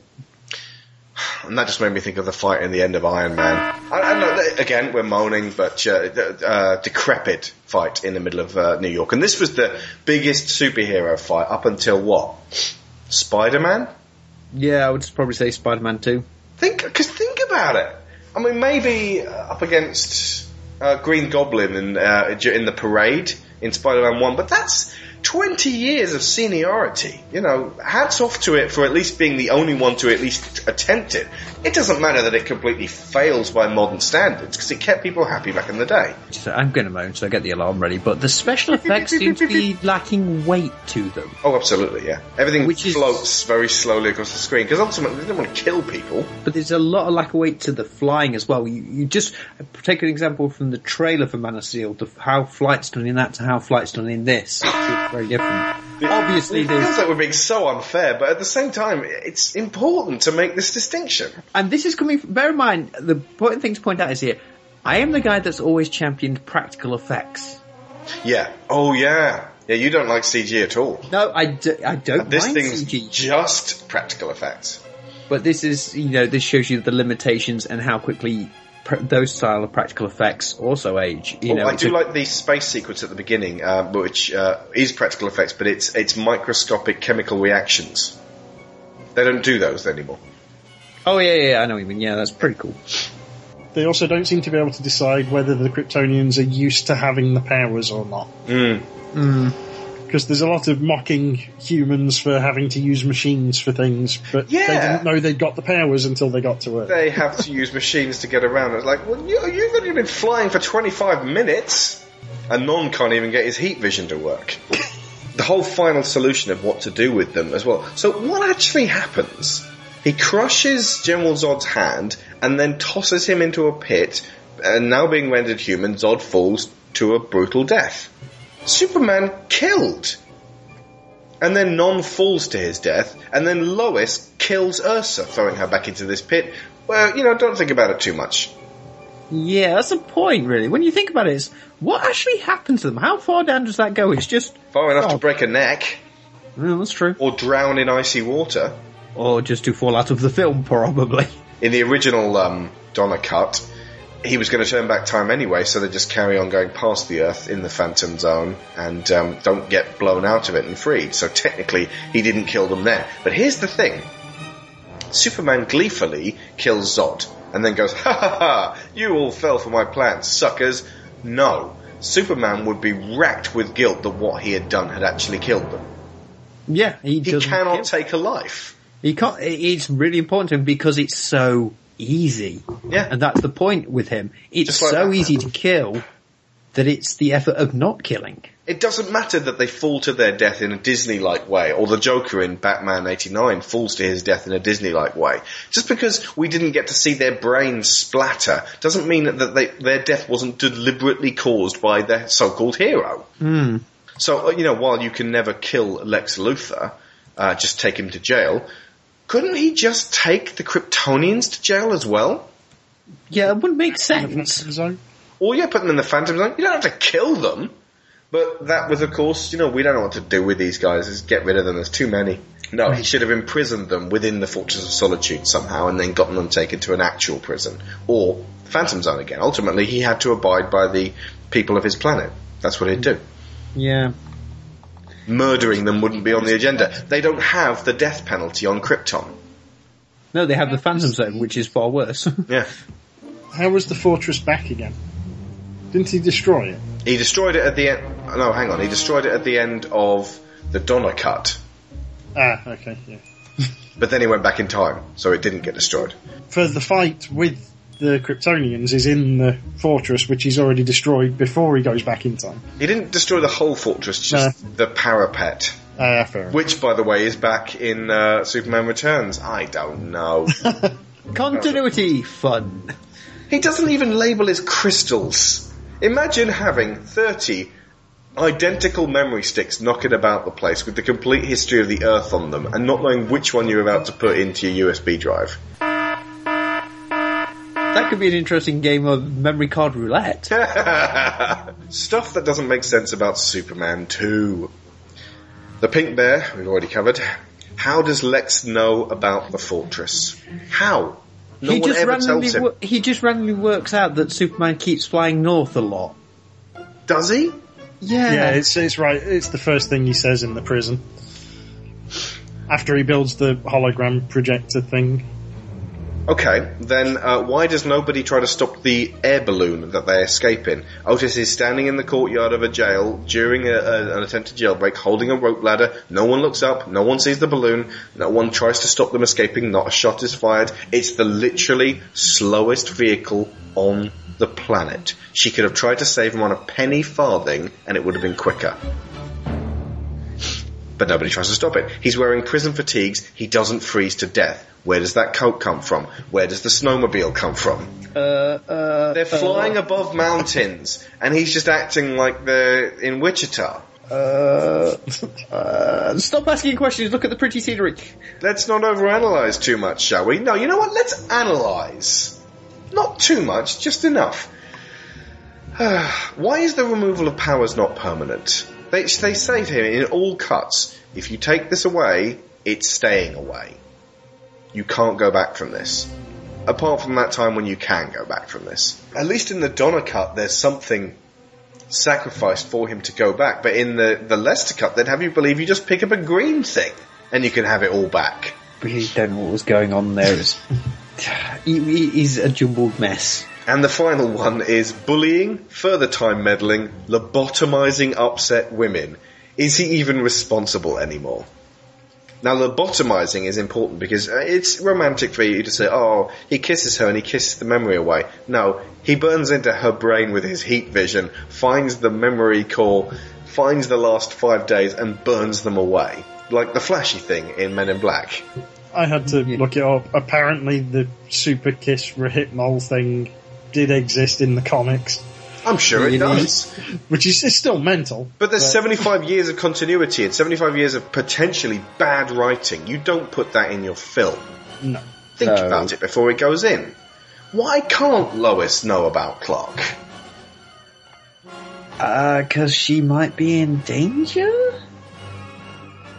Yeah, I didn't even manage to convince myself with that She one. knows about him in the comics. Because she's married she's to him a in bad the comics. reporter and blabs everything he tells her. They wanted it to be an ongoing series. Richard Donner even said, who knows, if the Salkinds had been more professional, we might still be making Superman films today. Dude's 83 now. With the best will in the world, we probably still wouldn't be making... Technically, we still are making Superman films today. Because even Man of Steel still holds some relation to Superman's 1 and 2. Not as much as Returns, which is a direct sequel. Yeah, technically it's the alternate Superman 3. But yeah, anyway, why keep it hidden from Lois? Why not treat her like an adult? He treats her like a child, an animal, a pet. Alexander Salkind presents Christopher Reeve and Richard Pryor in Superman 3. This time, Richard Pryor has come to Metropolis. Oh, I'm sorry. And he's got something to sell. He's the best con man and the world's greatest computer genius. Let me tell you something. I can't ski. But then he falls for a scheme to turn the ultimate computer into the ultimate weapon. Well, what will it do for me? It will do anything you tell me to tell it to do. A machine so powerful, Baby! It's Daddy! it can control the Earth.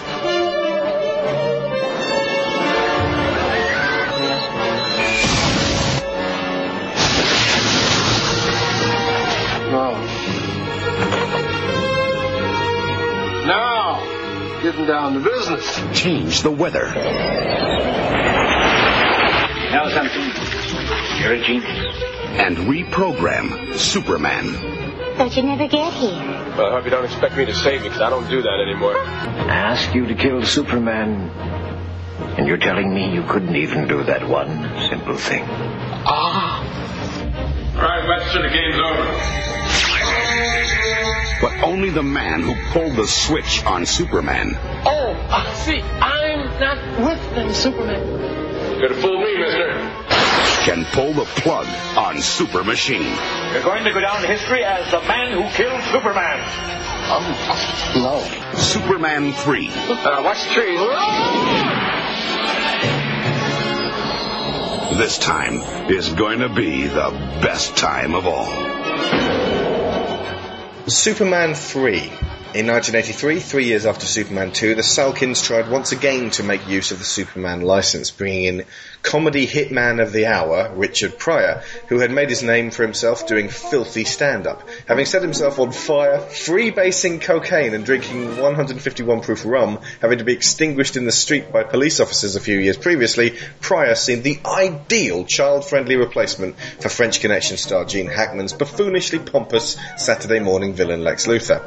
The film was an incoherent slapstick farce which did dismal box office relative to the first two. In response to this, Columbia Pictures held Pryor to dire account by paying him $40 million more to appear in their brilliant movies for 5 more years. Series producer Ilya Salkind originally wrote a treatment for this film that included Brainiac, Mr. Mxyzptlk, and Supergirl, but Warner Brothers did not like it. The treatment was released online in 2007, so you can track that one down. The Mr. Mxyzptlk portrayed in the outline varies from the good-humoured comic counterpart, as he uses his abilities to seriously harm. Dudley Moore was the top choice to play the role. That's actually pretty good casting. Meanwhile, in the same treatment, Brainiac was from Kolu and had discovered Supergirl in the same way that Superman was found by the Kents. Brainiac is portrayed as the surrogate father to Supergirl and eventually fell in love with his daughter, who did not reciprocate his feelings as she had fallen in love with her cousin Superman. Wow. He didn't actually say her cousin Superman, but Superman is her cousin. So you know what though? That's a hell of a lot more coherent than the Supergirl plot. Yeah, actually, reading the Supergirl plot, what I just read makes more sense than Supergirl. After Margot Kidder publicly criticised the Salkinds for their treatment of Richard Donner, the producers rewarded the actress by reducing her role in Superman 3 to a brief cameo. On Richard Lester's direction of Superman 3, Christopher Reeve stated, "He was always looking for a gag, something to the point where the gags involving Richard Pryor went over the top. I mean, I didn't think that him going off the top of a building on skis with a pink tablecloth around his shoulders was particularly funny." The film's script by David and Leslie Newman was also criticised when Richard Donner was hired to direct the first 2 films.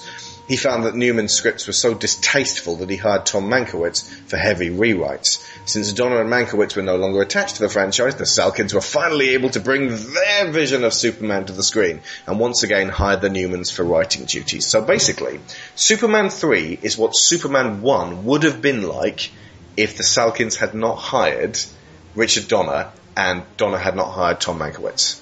Well, at least this one keeps a consistent tone. It's not a great tone, but it keeps it. Now, you actually said on Twitter you quite enjoyed this one. Explain. I think it's just because this is the one I've seen the most as a kid, right, that I have this bizarre soft spot for it. I will admit, it's absolutely terrible and shocking and nonsensical, but at least I wasn't bored like I was in Superman 2. Ah, so Superman 2 was boring. Was Superman 4 more boring than 3? Yes. Emphatic yes from Paul there.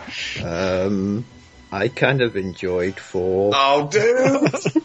Okay. But bear in mind, I'm the guy that will go and watch like the Asylum films and enjoy them, so I can enjoy a bad movie. Oh, trust me, Superman 4 is gish, absolute gish, but at least it was. I think I probably enjoyed it just because it was short. It was short. It was short because they cut 43 minutes from it because it was cheaper just to put out a really short film. And also, I did notice Jim Broadbent. Yeah, I did notice him too as Mr. What was his name? Dubois. The arms dealer. Yeah, the French one. Let's stick on Superman 3 for a little bit. So as I understand it, Neil, you found Superman 1 had petered out over time when you watched it. You actually became bored by the end. And Superman 2 you found boring the whole way through. Yeah, because I think it came down to you're looking forward to this showdown with Zod. It's these 3 superpower beings and against 1 superpower being, and it's kind of anticlimactic because it's kind of dull. There's there's no pace to it. I think because at least Superman 1 and 2 are shot back to back, meant to go together, and because you have that change of direction, they become they don't quite fit right. So the pacing's off. They seem to fly through, like we were talking about the first half of Superman 1, which is absolutely brilliant, up until he leaves Smallville. It's taking its time and telling a story, but after that, it also just rushes through everything and doesn't really give you any motivations of the characters and things like that. We know that Lex Luthor proclaims himself, the greatest criminal mastermind. We don't know why he is, why he wants to be. Yeah, we know nothing about Lex after all 4 movies are finished, after all 5 movies, really.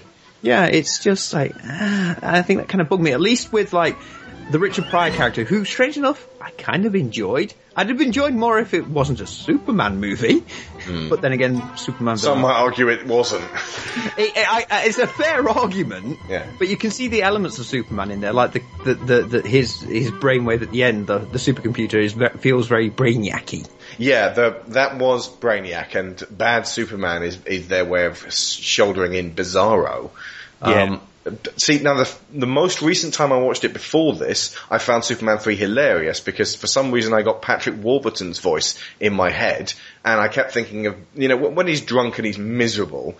Folks who haven't seen it, Richard Pryor pretends to be George S. Patton and then gives Superman some kryptonite, and for no reason at all, Superman doesn't go, kryptonite, he goes, cheers, and the kryptonite's been synthetically created, and they've added in tobacco tar to say, hey kids, don't smoke, which interestingly goes against the massive Marlboro smoking endorsement in Superman 2, where there's Marlboro everywhere. But anyway, and somehow strangely more subtle than the message in Superman 4. Was that Burger King?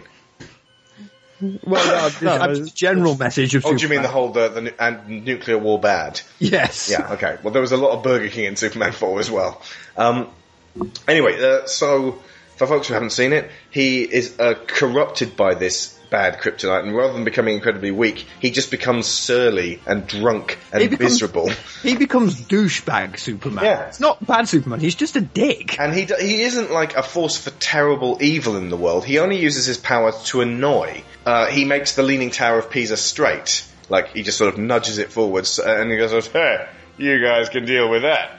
And the guys selling Leaning Tower of Pisa souvenirs at the base of the Leaning Tower are now out of business, so they have to go and buy a whole bunch of straight Tower of Pisa.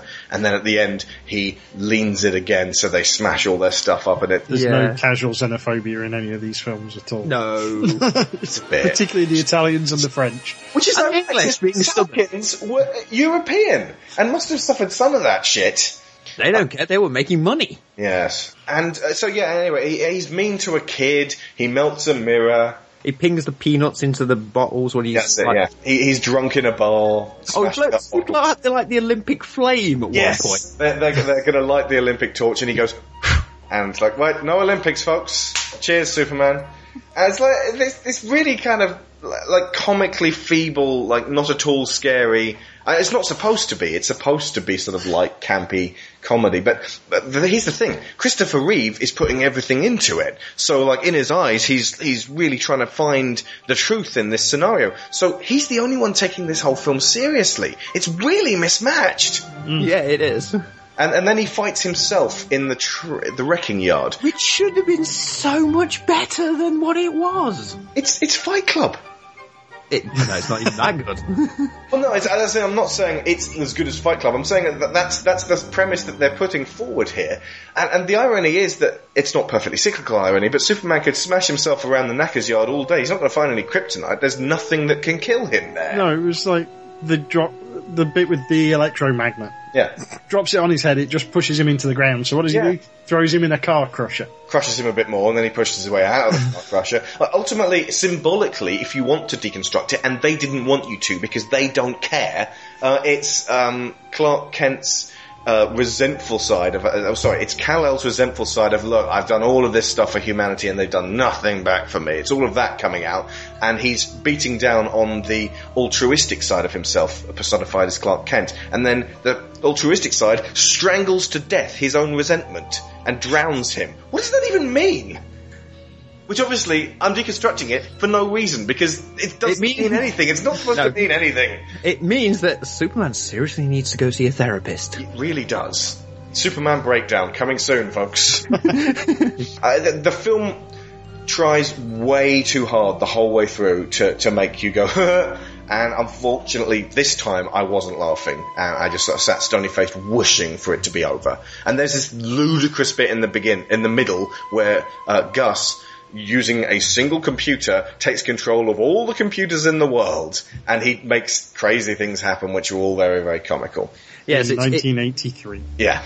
It's proof that even back then Hollywood still couldn't get computers right. Yeah, no, they really couldn't. That actually is a primary example of Hollywood really not getting computers. But again, they weren't trying to get computers. They were aiming very much at kids that they considered to be dumb.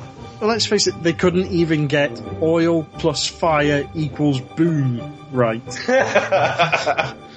Actually, when he welds the oil tanker back together. There's, you're absolutely right. I've actually got a whole section on Superman's powers here. Let's do that now, and this covers all 4 films, actually, before we move on to Superman 4 and finish up. Obviously, physics takes a back seat with the Superman mythos, because Krypton had a red sun, and it was an enormous planet relative to Earth. Its former inhabitants can defy our gravity and possess enhanced constitutions. There's even a documentary called The Science of Superman that attempts to explain how these abilities work. Okay, so his abilities, if you want to just boil it down to the main ones, you guys just want to reel them off? The ones that he really has, not the made-up. The ones he really has in the comics. Well, he's got the heat vision and X-ray vision, flight, invulnerability, super strength, the ice breath. Super breath, which can be used as ice breath, and he's also got super hearing, and he doesn't go into it much, but super sight and super smell as well. And and super speed as well. And super intelligence as well. Yep, he has a brain that can work at ridiculous speeds, so that he can cope with moving that fast. Yeah, he's not overpowered whatsoever. Both Batman and Lex's brains are better than his still, so that says lots of things about them.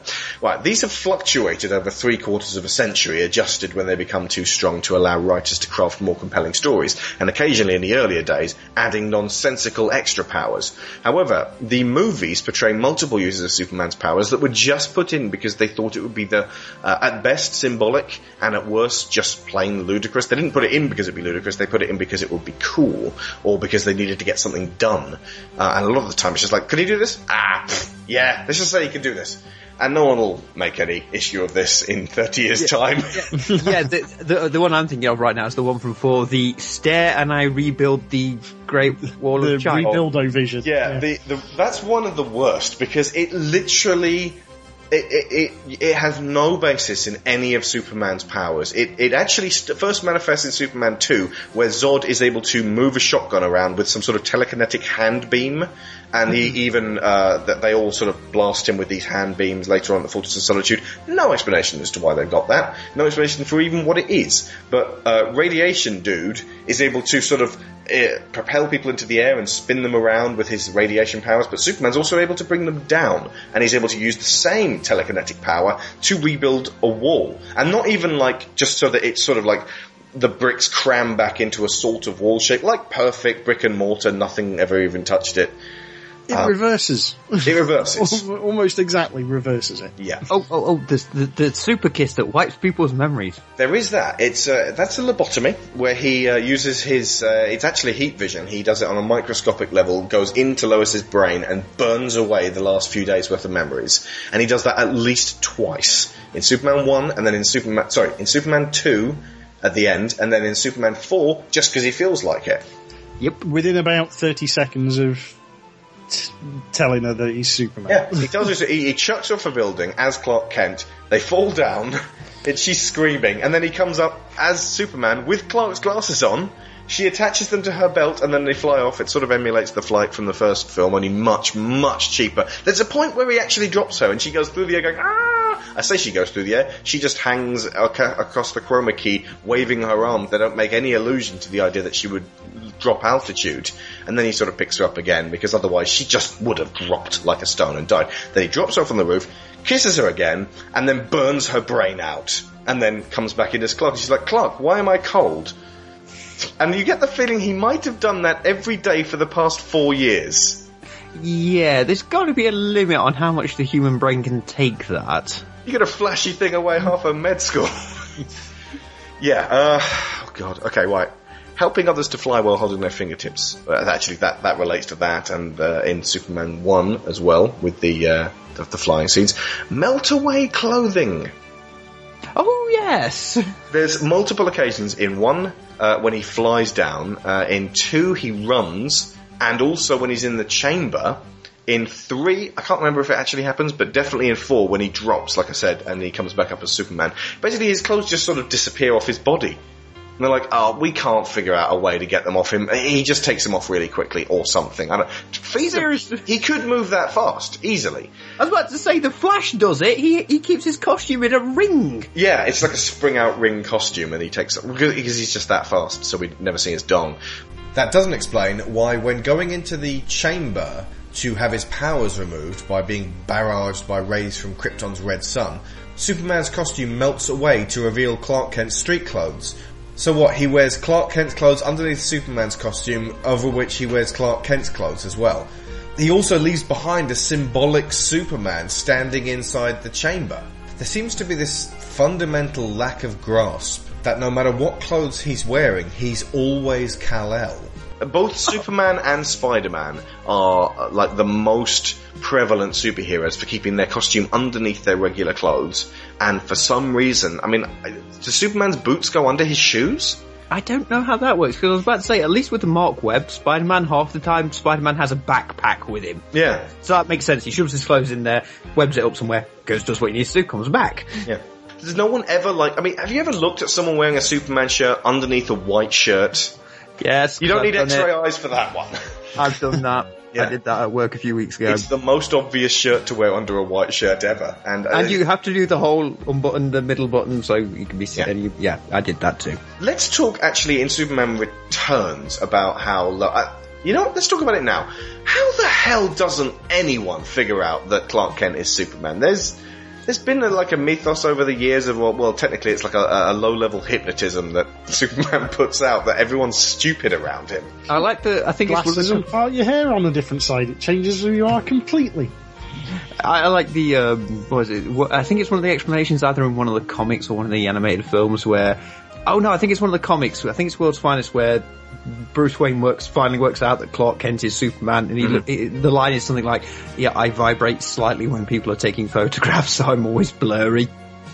What? Yeah. Even the comic books haven't come up with a good reason on that one. Do you know what? Here's the thing. I don't know if they've done this for Man of Steel, and this is going to date like hell, but I'm going to say it anyway. If they haven't done it for Man of Steel, they bloody well should have. Do away with Clark Kent. Do away with the secret identity. Just make him Superman. Because him pretending to be someone else, if it's in that public a space, it makes everyone around him seem stupid. It's worse than Dexter. Yeah.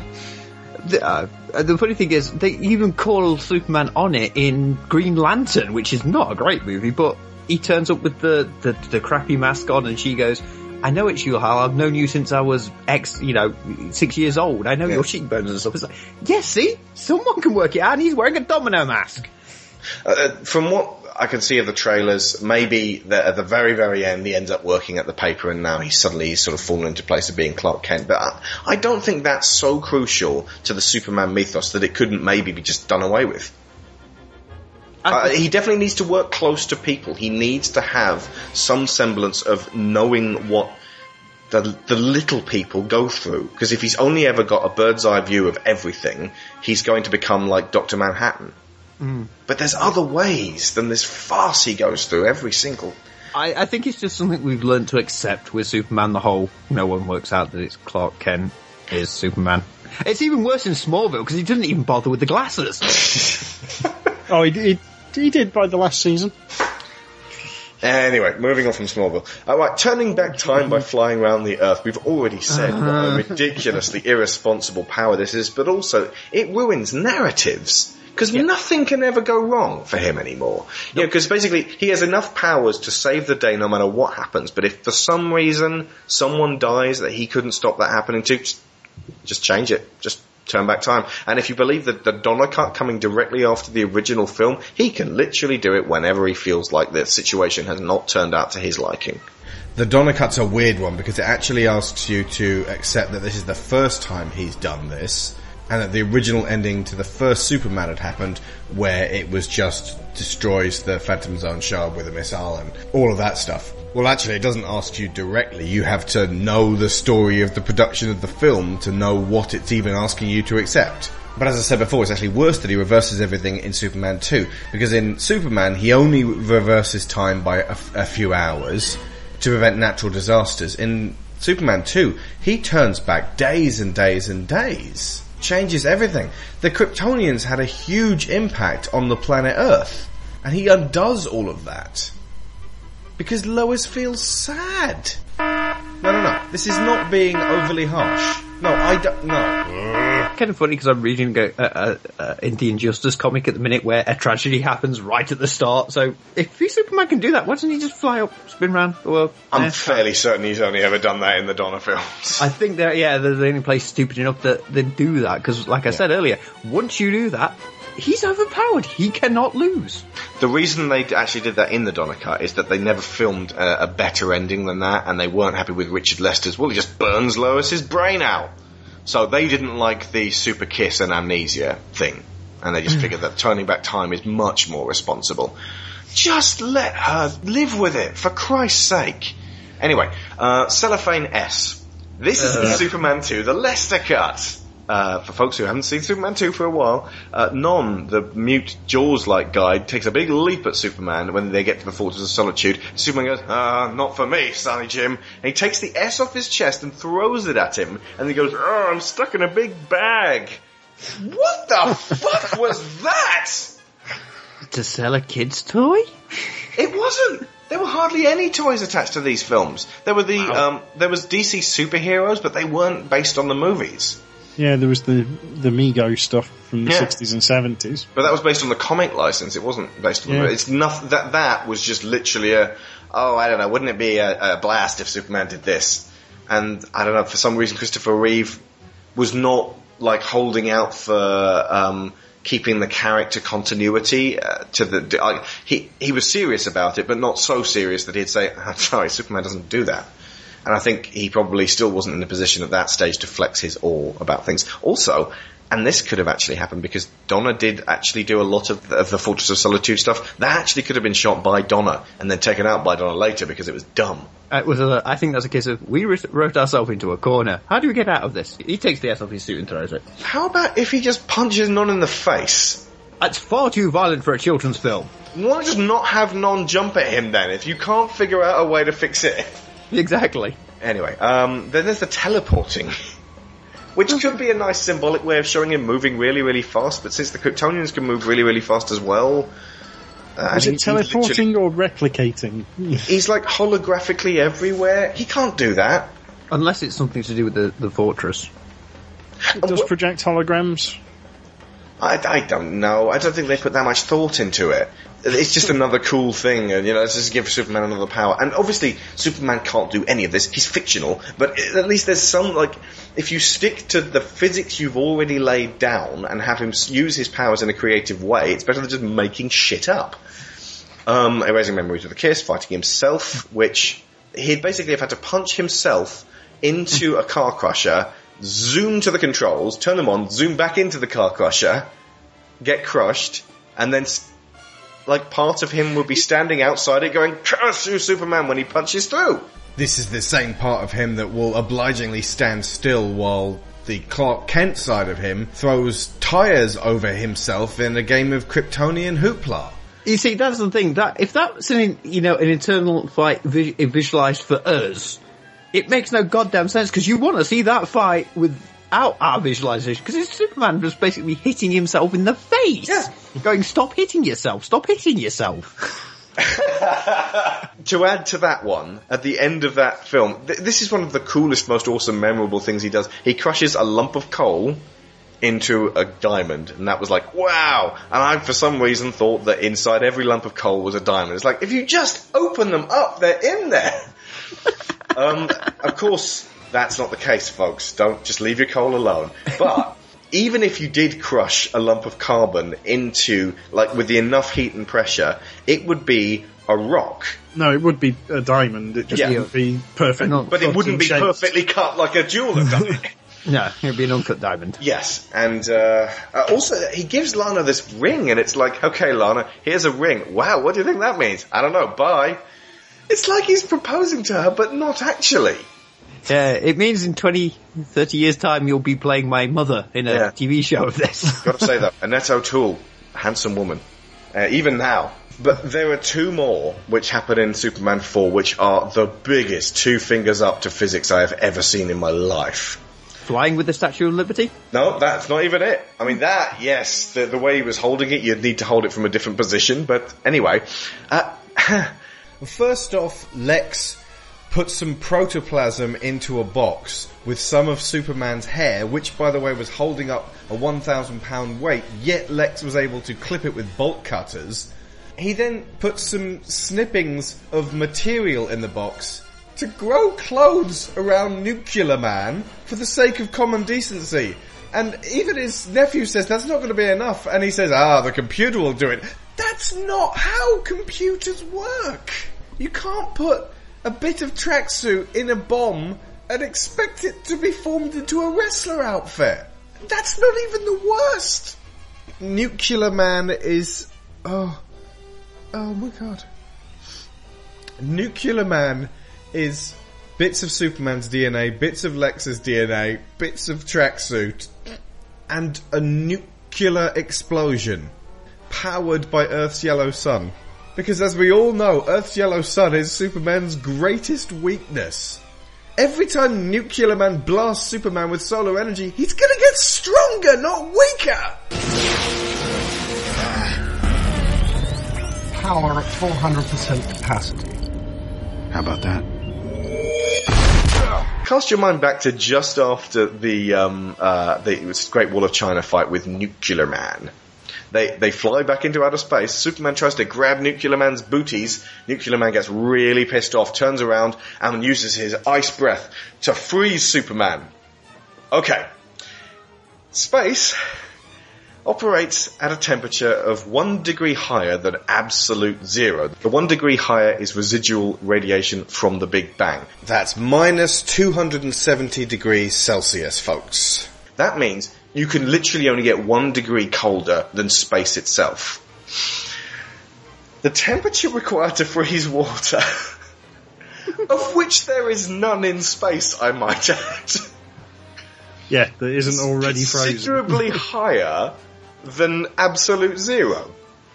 Ergo, there is no possible way you could inhale nothing and then blow out water all over Superman and freeze him into a perfectly cut ice cube diamond-y shape. That's literally... I mean, he'd be frozen anyway. But that's not the worst of it. That's not the worst. He pushes the moon so that it causes an eclipse, so that radiation dude, what's his name? Nuclear Man, can't be in direct sunlight. But that only works if you're standing on the Earth at a certain position. If you're really close to the moon, it doesn't matter. Also, massive disasters and tidal waves. Fuck the tides! You completely changed the gravitational matrix of the Earth! You twat! And it's alright, he's just going to fly back in time and sort it. But that's not the worst bit! The dude is holding Mariel Hemingway! And then he goes, oh, I can't see the sun. And so she sort of flops down, but she's breathing in space! Alex, only dogs can hear you now. She's just... It's space! She's not wearing a spacesuit! It's ridiculous! I don't even think dogs can hear you now. It's not even even up high in the air, she would have frozen and suffocated in space. There is no atmosphere. Breathe. Die. Breathe. And Superman picks her up and takes her back through Earth's atmosphere, at which point she would burn up and become carbon in his hands. So he could turn her into a diamond. Oh my... There you go, Pops. Oh my god. It's just the stupidest fucking moment in cinema. Anyway. Worse than blowing oil back into a tanker. Oh god. So yeah, Superman 4, in comparison to Superman 3, is bad. It made Alex go off the high picture scale. I'm sorry about all the screaming, folks. It's just... I know that Superman doesn't make sense anyway, but, I mean, no one said, how come Mariel Hemingway's breathing in space? Shit. Oh. Anyway. I think the worst thing about this is that at the end of the film, Lex says, Superman, how did you do it? How did you beat me? And the Man of Steel has the temerity to smirk and say, high school physics, Lex. And it's some bollocks about Nuclear Man making quite a good nuclear reactor. To suggest that physics is one of the tools which Superman can use to beat his foes after this film is possibly the most ludicrous statement I've ever heard. It just beats out Cloudy with a Chance of Meatballs, which suggests that being nerdy and scientisty is likely to make you a social pariah, but that scientists will be able to come up with incredible ideas, such as how to feed the world, with pre-wrapped cooked hamburgers, which fall out of clouds from immense heights and don't destroy cars when they land and kill people. I'm all for the positive idea that kids should idolize scientists, but it seems mismatched to use the opposite of science to promote it. The countdown has begun. Can we risk not launching? The world is on the brink. Prepare to counterattack. And only one man can save us now. What a scoop! Effective immediately, I'm going to rid our planet of all nuclear weapons. But the greatest threat to Superman is Lex Luthor. You'd risk worldwide nuclear war for your own personal financial gain. Do you know what I can do with a single strand of Superman's hair? You can make a toupee that flies. Let's just keep your IQ a family secret, okay? Okay. He's created a being more powerful than the Man of Steel. Well, smarter than I thought. You'll pierce his skin. Dance on his grave. What are you doing back in Metropolis? The dude of steel. Where are you gonna get it? Send adorable.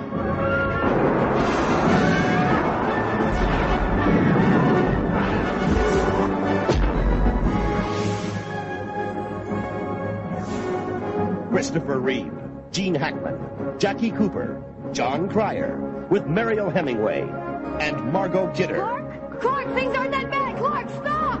as Lois Lane. Superman 4, his greatest adventure, The Quest for Peace.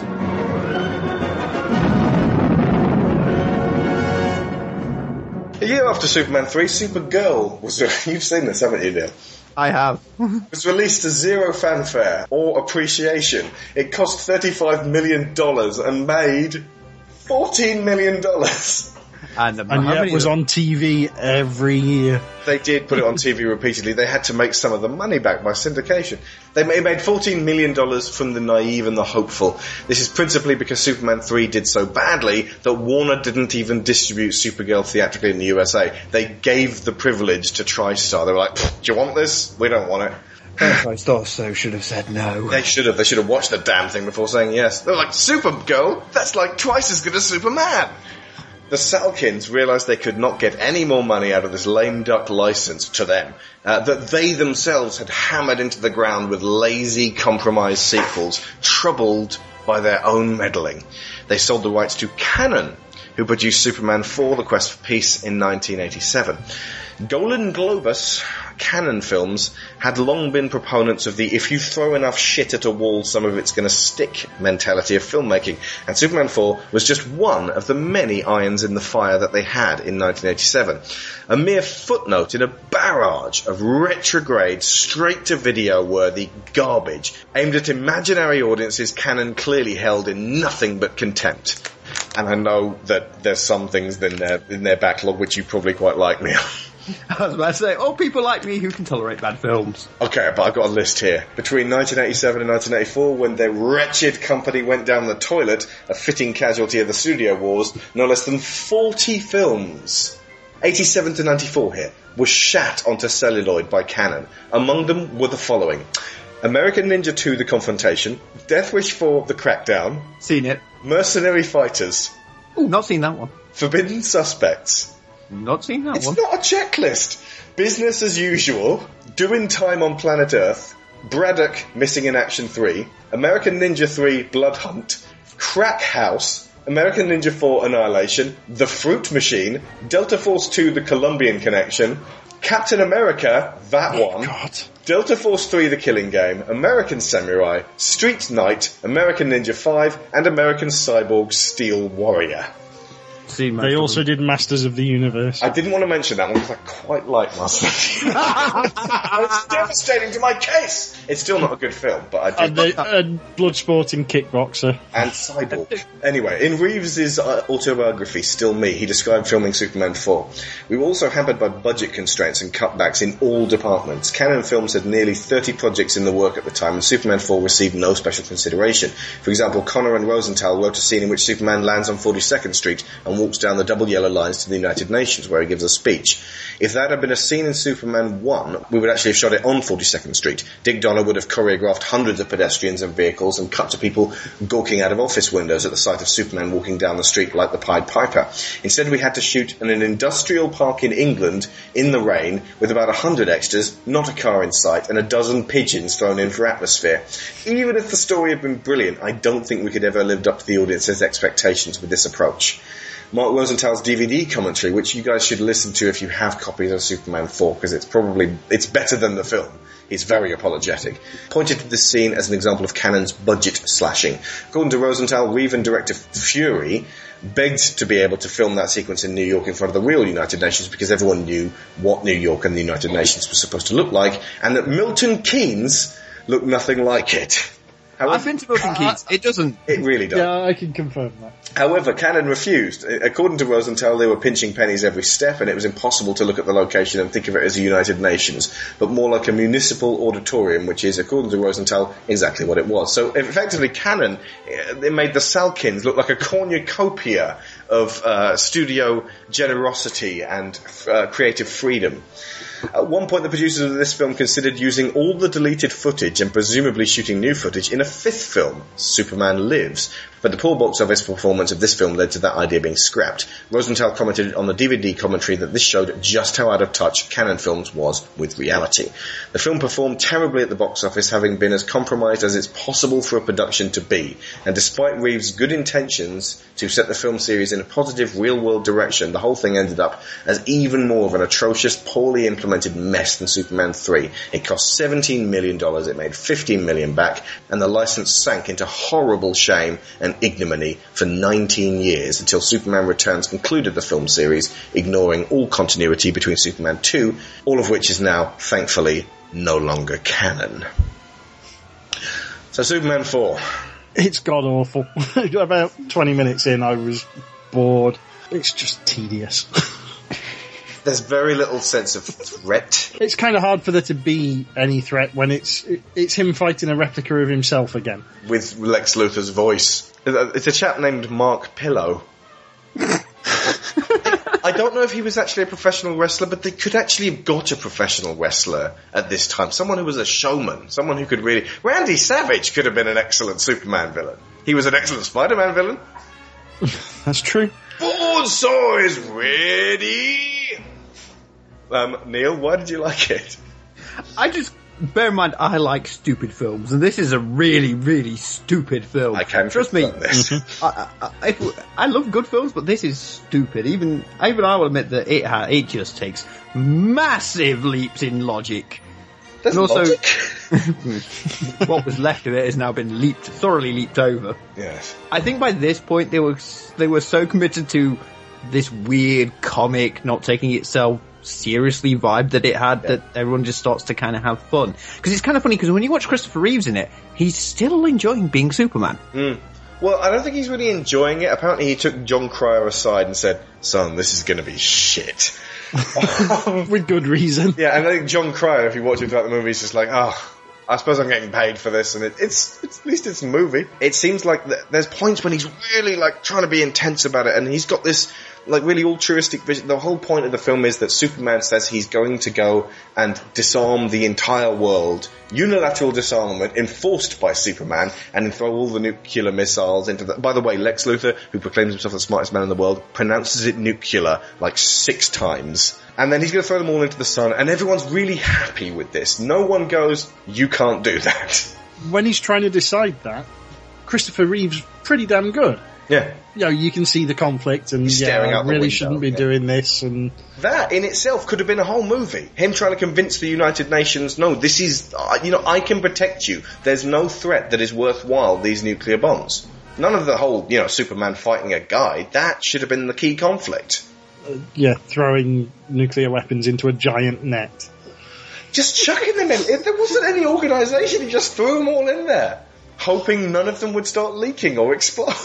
Well, it was in space, so you wouldn't have to worry too much about the leaking. Yeah, I suppose you could stop to catch your breath and all.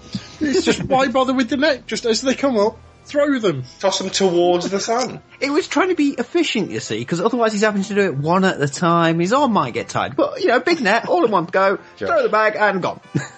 There's actually a really great comic book called Rising Stars, written by J. Michael Straczynski, which Sharon and Matt are going to talk about on the upcoming Do Try This at Home, in which a character, very much like Superman, endeavours to do exactly this. Straczynski's literally taken the plot of this film and shown the real-world difficulties of trying to actually pull this off. It's brilliant, the way that that's done in the comic. In this, it's terrible. So to round this off, basically, it's a feeble film. It's so poorly edited that it just jumps about all over the place. There's no one in it. Everyone in it doesn't know what the hell's going on. It just seems like it's something that's been rushed out as quick as possible.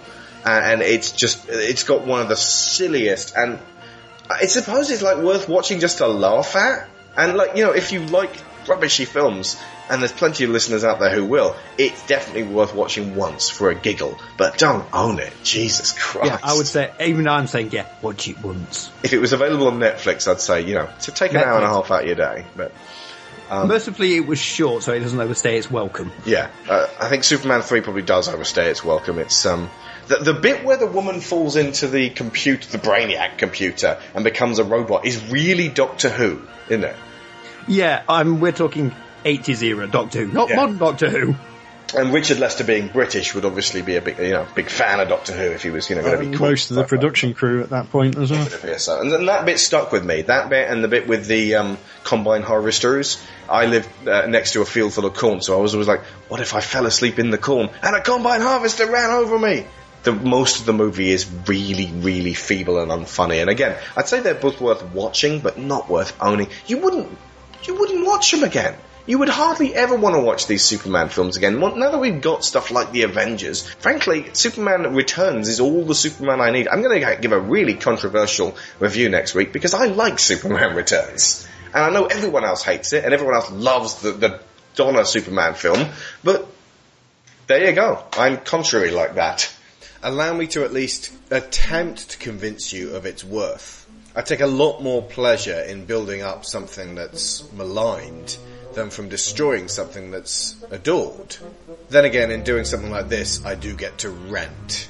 Oh, and there is that bit where the bad guy plays a Superman game with missiles, which for some reason already seems to be on this supercomputer, which, by the way, is located on the inside of a canyon with no security, no doors, no guards, no alarms, nothing. You just wander in.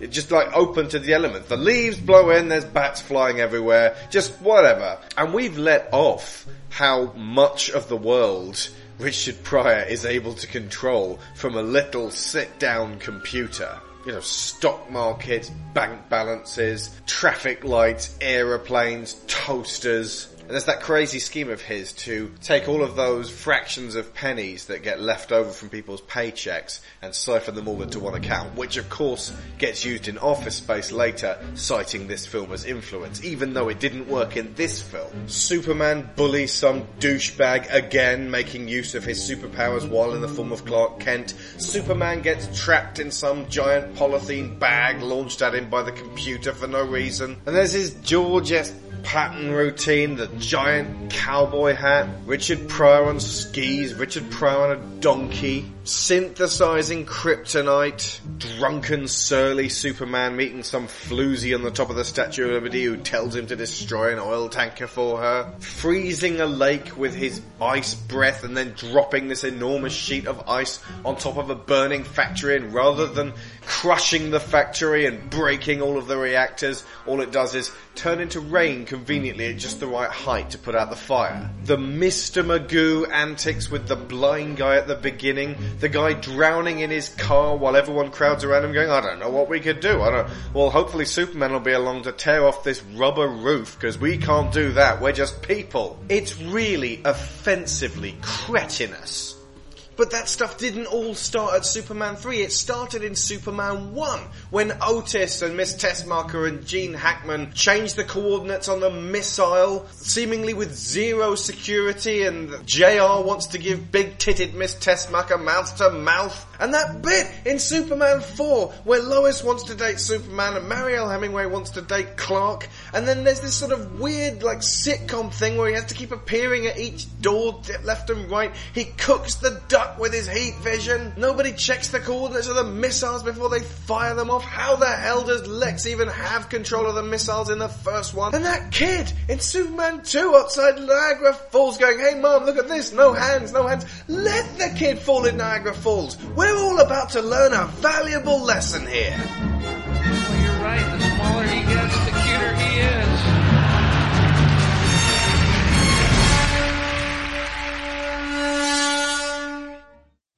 I will say Christopher Reeve comes off the absolute best thing in all of these, over the 4 movies. He really cared about the role and what was happening to it, so he manages to get out of here relatively clean. Especially since, you know he wasn't happy with the way things were going, and yet sort of stuck it out because he figured he could do more good in the front lines than just running away from it. He was immortalized on film as this character in a very, very powerful way. So to the point where poor Brandon Routh really had to just emulate him for his. And the thing is, to a lot of people, Christopher Reeves is Superman. Yeah. So very culturally significant appearance. You'll even notice some of the artists that draw Superman. Some of them still draw him very close to Christopher Reeves. Yeah. A lot of them do. Who was it in All-Star Superman? Yeah. That's pretty much based on him, and they did a Secret Frank Origin recently. Whiteley. That's the one. Yeah. And Gary Frank in Superman or Secret Origin or something like that fairly recently. Yeah. That was just completely Christopher Reeve. So I think actually the legacy and the cultural impact of this is actually a lot more powerful than the films themselves, even the first. Yeah, I think it is, because the impact's there, because for the time it was, especially the first one, you believed a man could fly. I haven't mentioned this, all 4 films end exactly the same way. Yeah.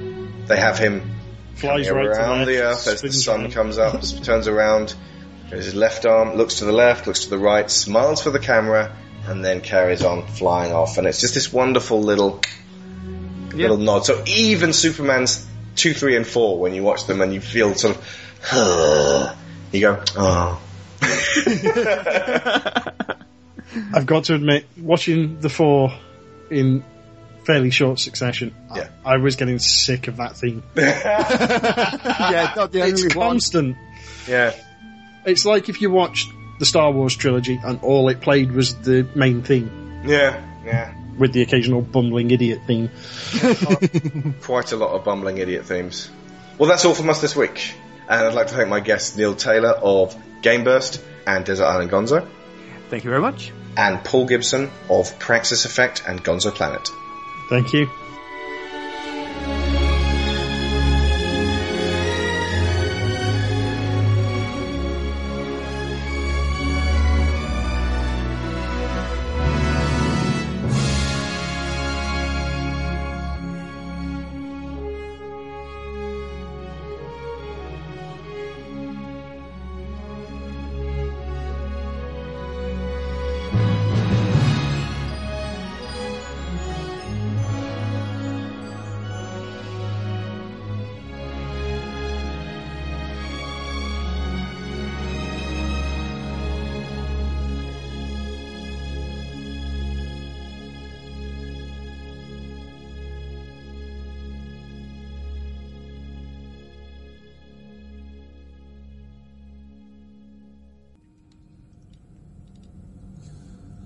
Father?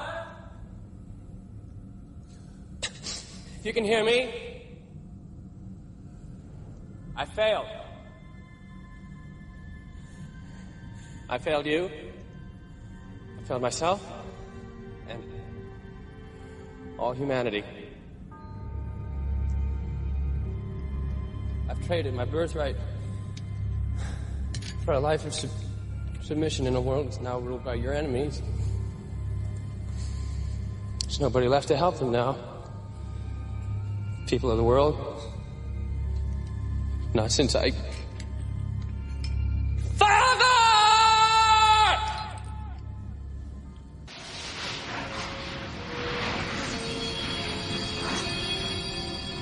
Listen carefully, my son, or we shall never speak again. If you hear me now, then you have made use of the only means left to you, the crystal source through which our communication was begun. The circle is now complete. You have made a dreadful mistake, Kal-El. You did this of your own free will, in spite of all I could say to dissuade you. Now you've returned to me for one last chance to redeem yourself. This too. Finally, I've anticipated my son. Look at me, Kal-El. Once before, when you were small, I died while giving you a chance for life. And now, even though it will exhaust the final energy left within me, Father, no. Look at me, Kal-El. The Kryptonian prophecy will be at last fulfilled. The son becomes the father. The father becomes the son.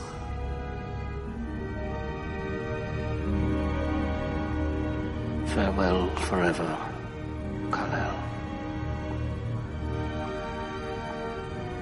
Remember me, my son.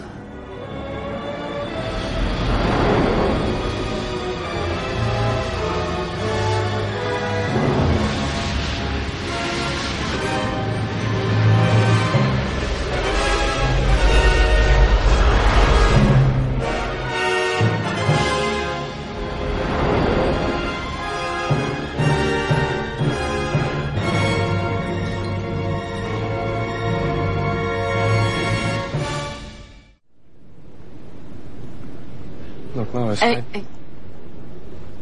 No regrets, okay? I did it. I got the man I love to love me. Didn't I? Oh, yeah. Oh, okay then. Those people need you. Do you think I'd understand that?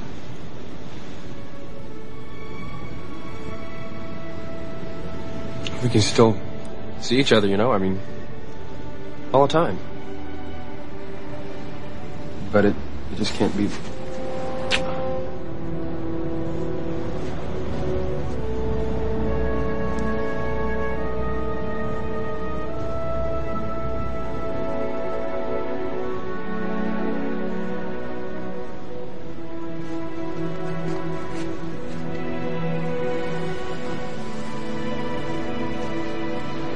Just don't forget that song.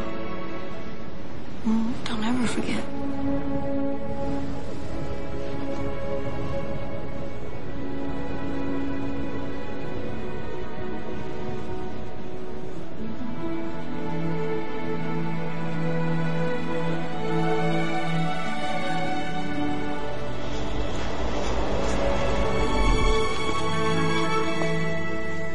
Well, here we are.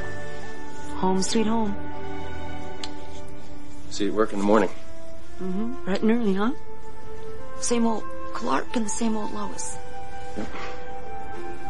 Except, maybe I won't be quite so mean to you from now on.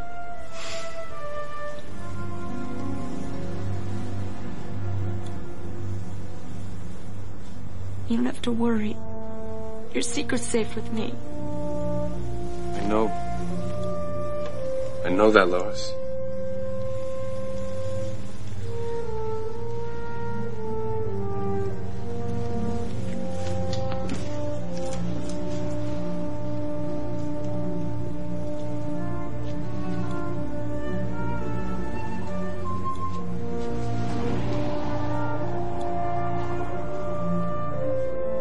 Well,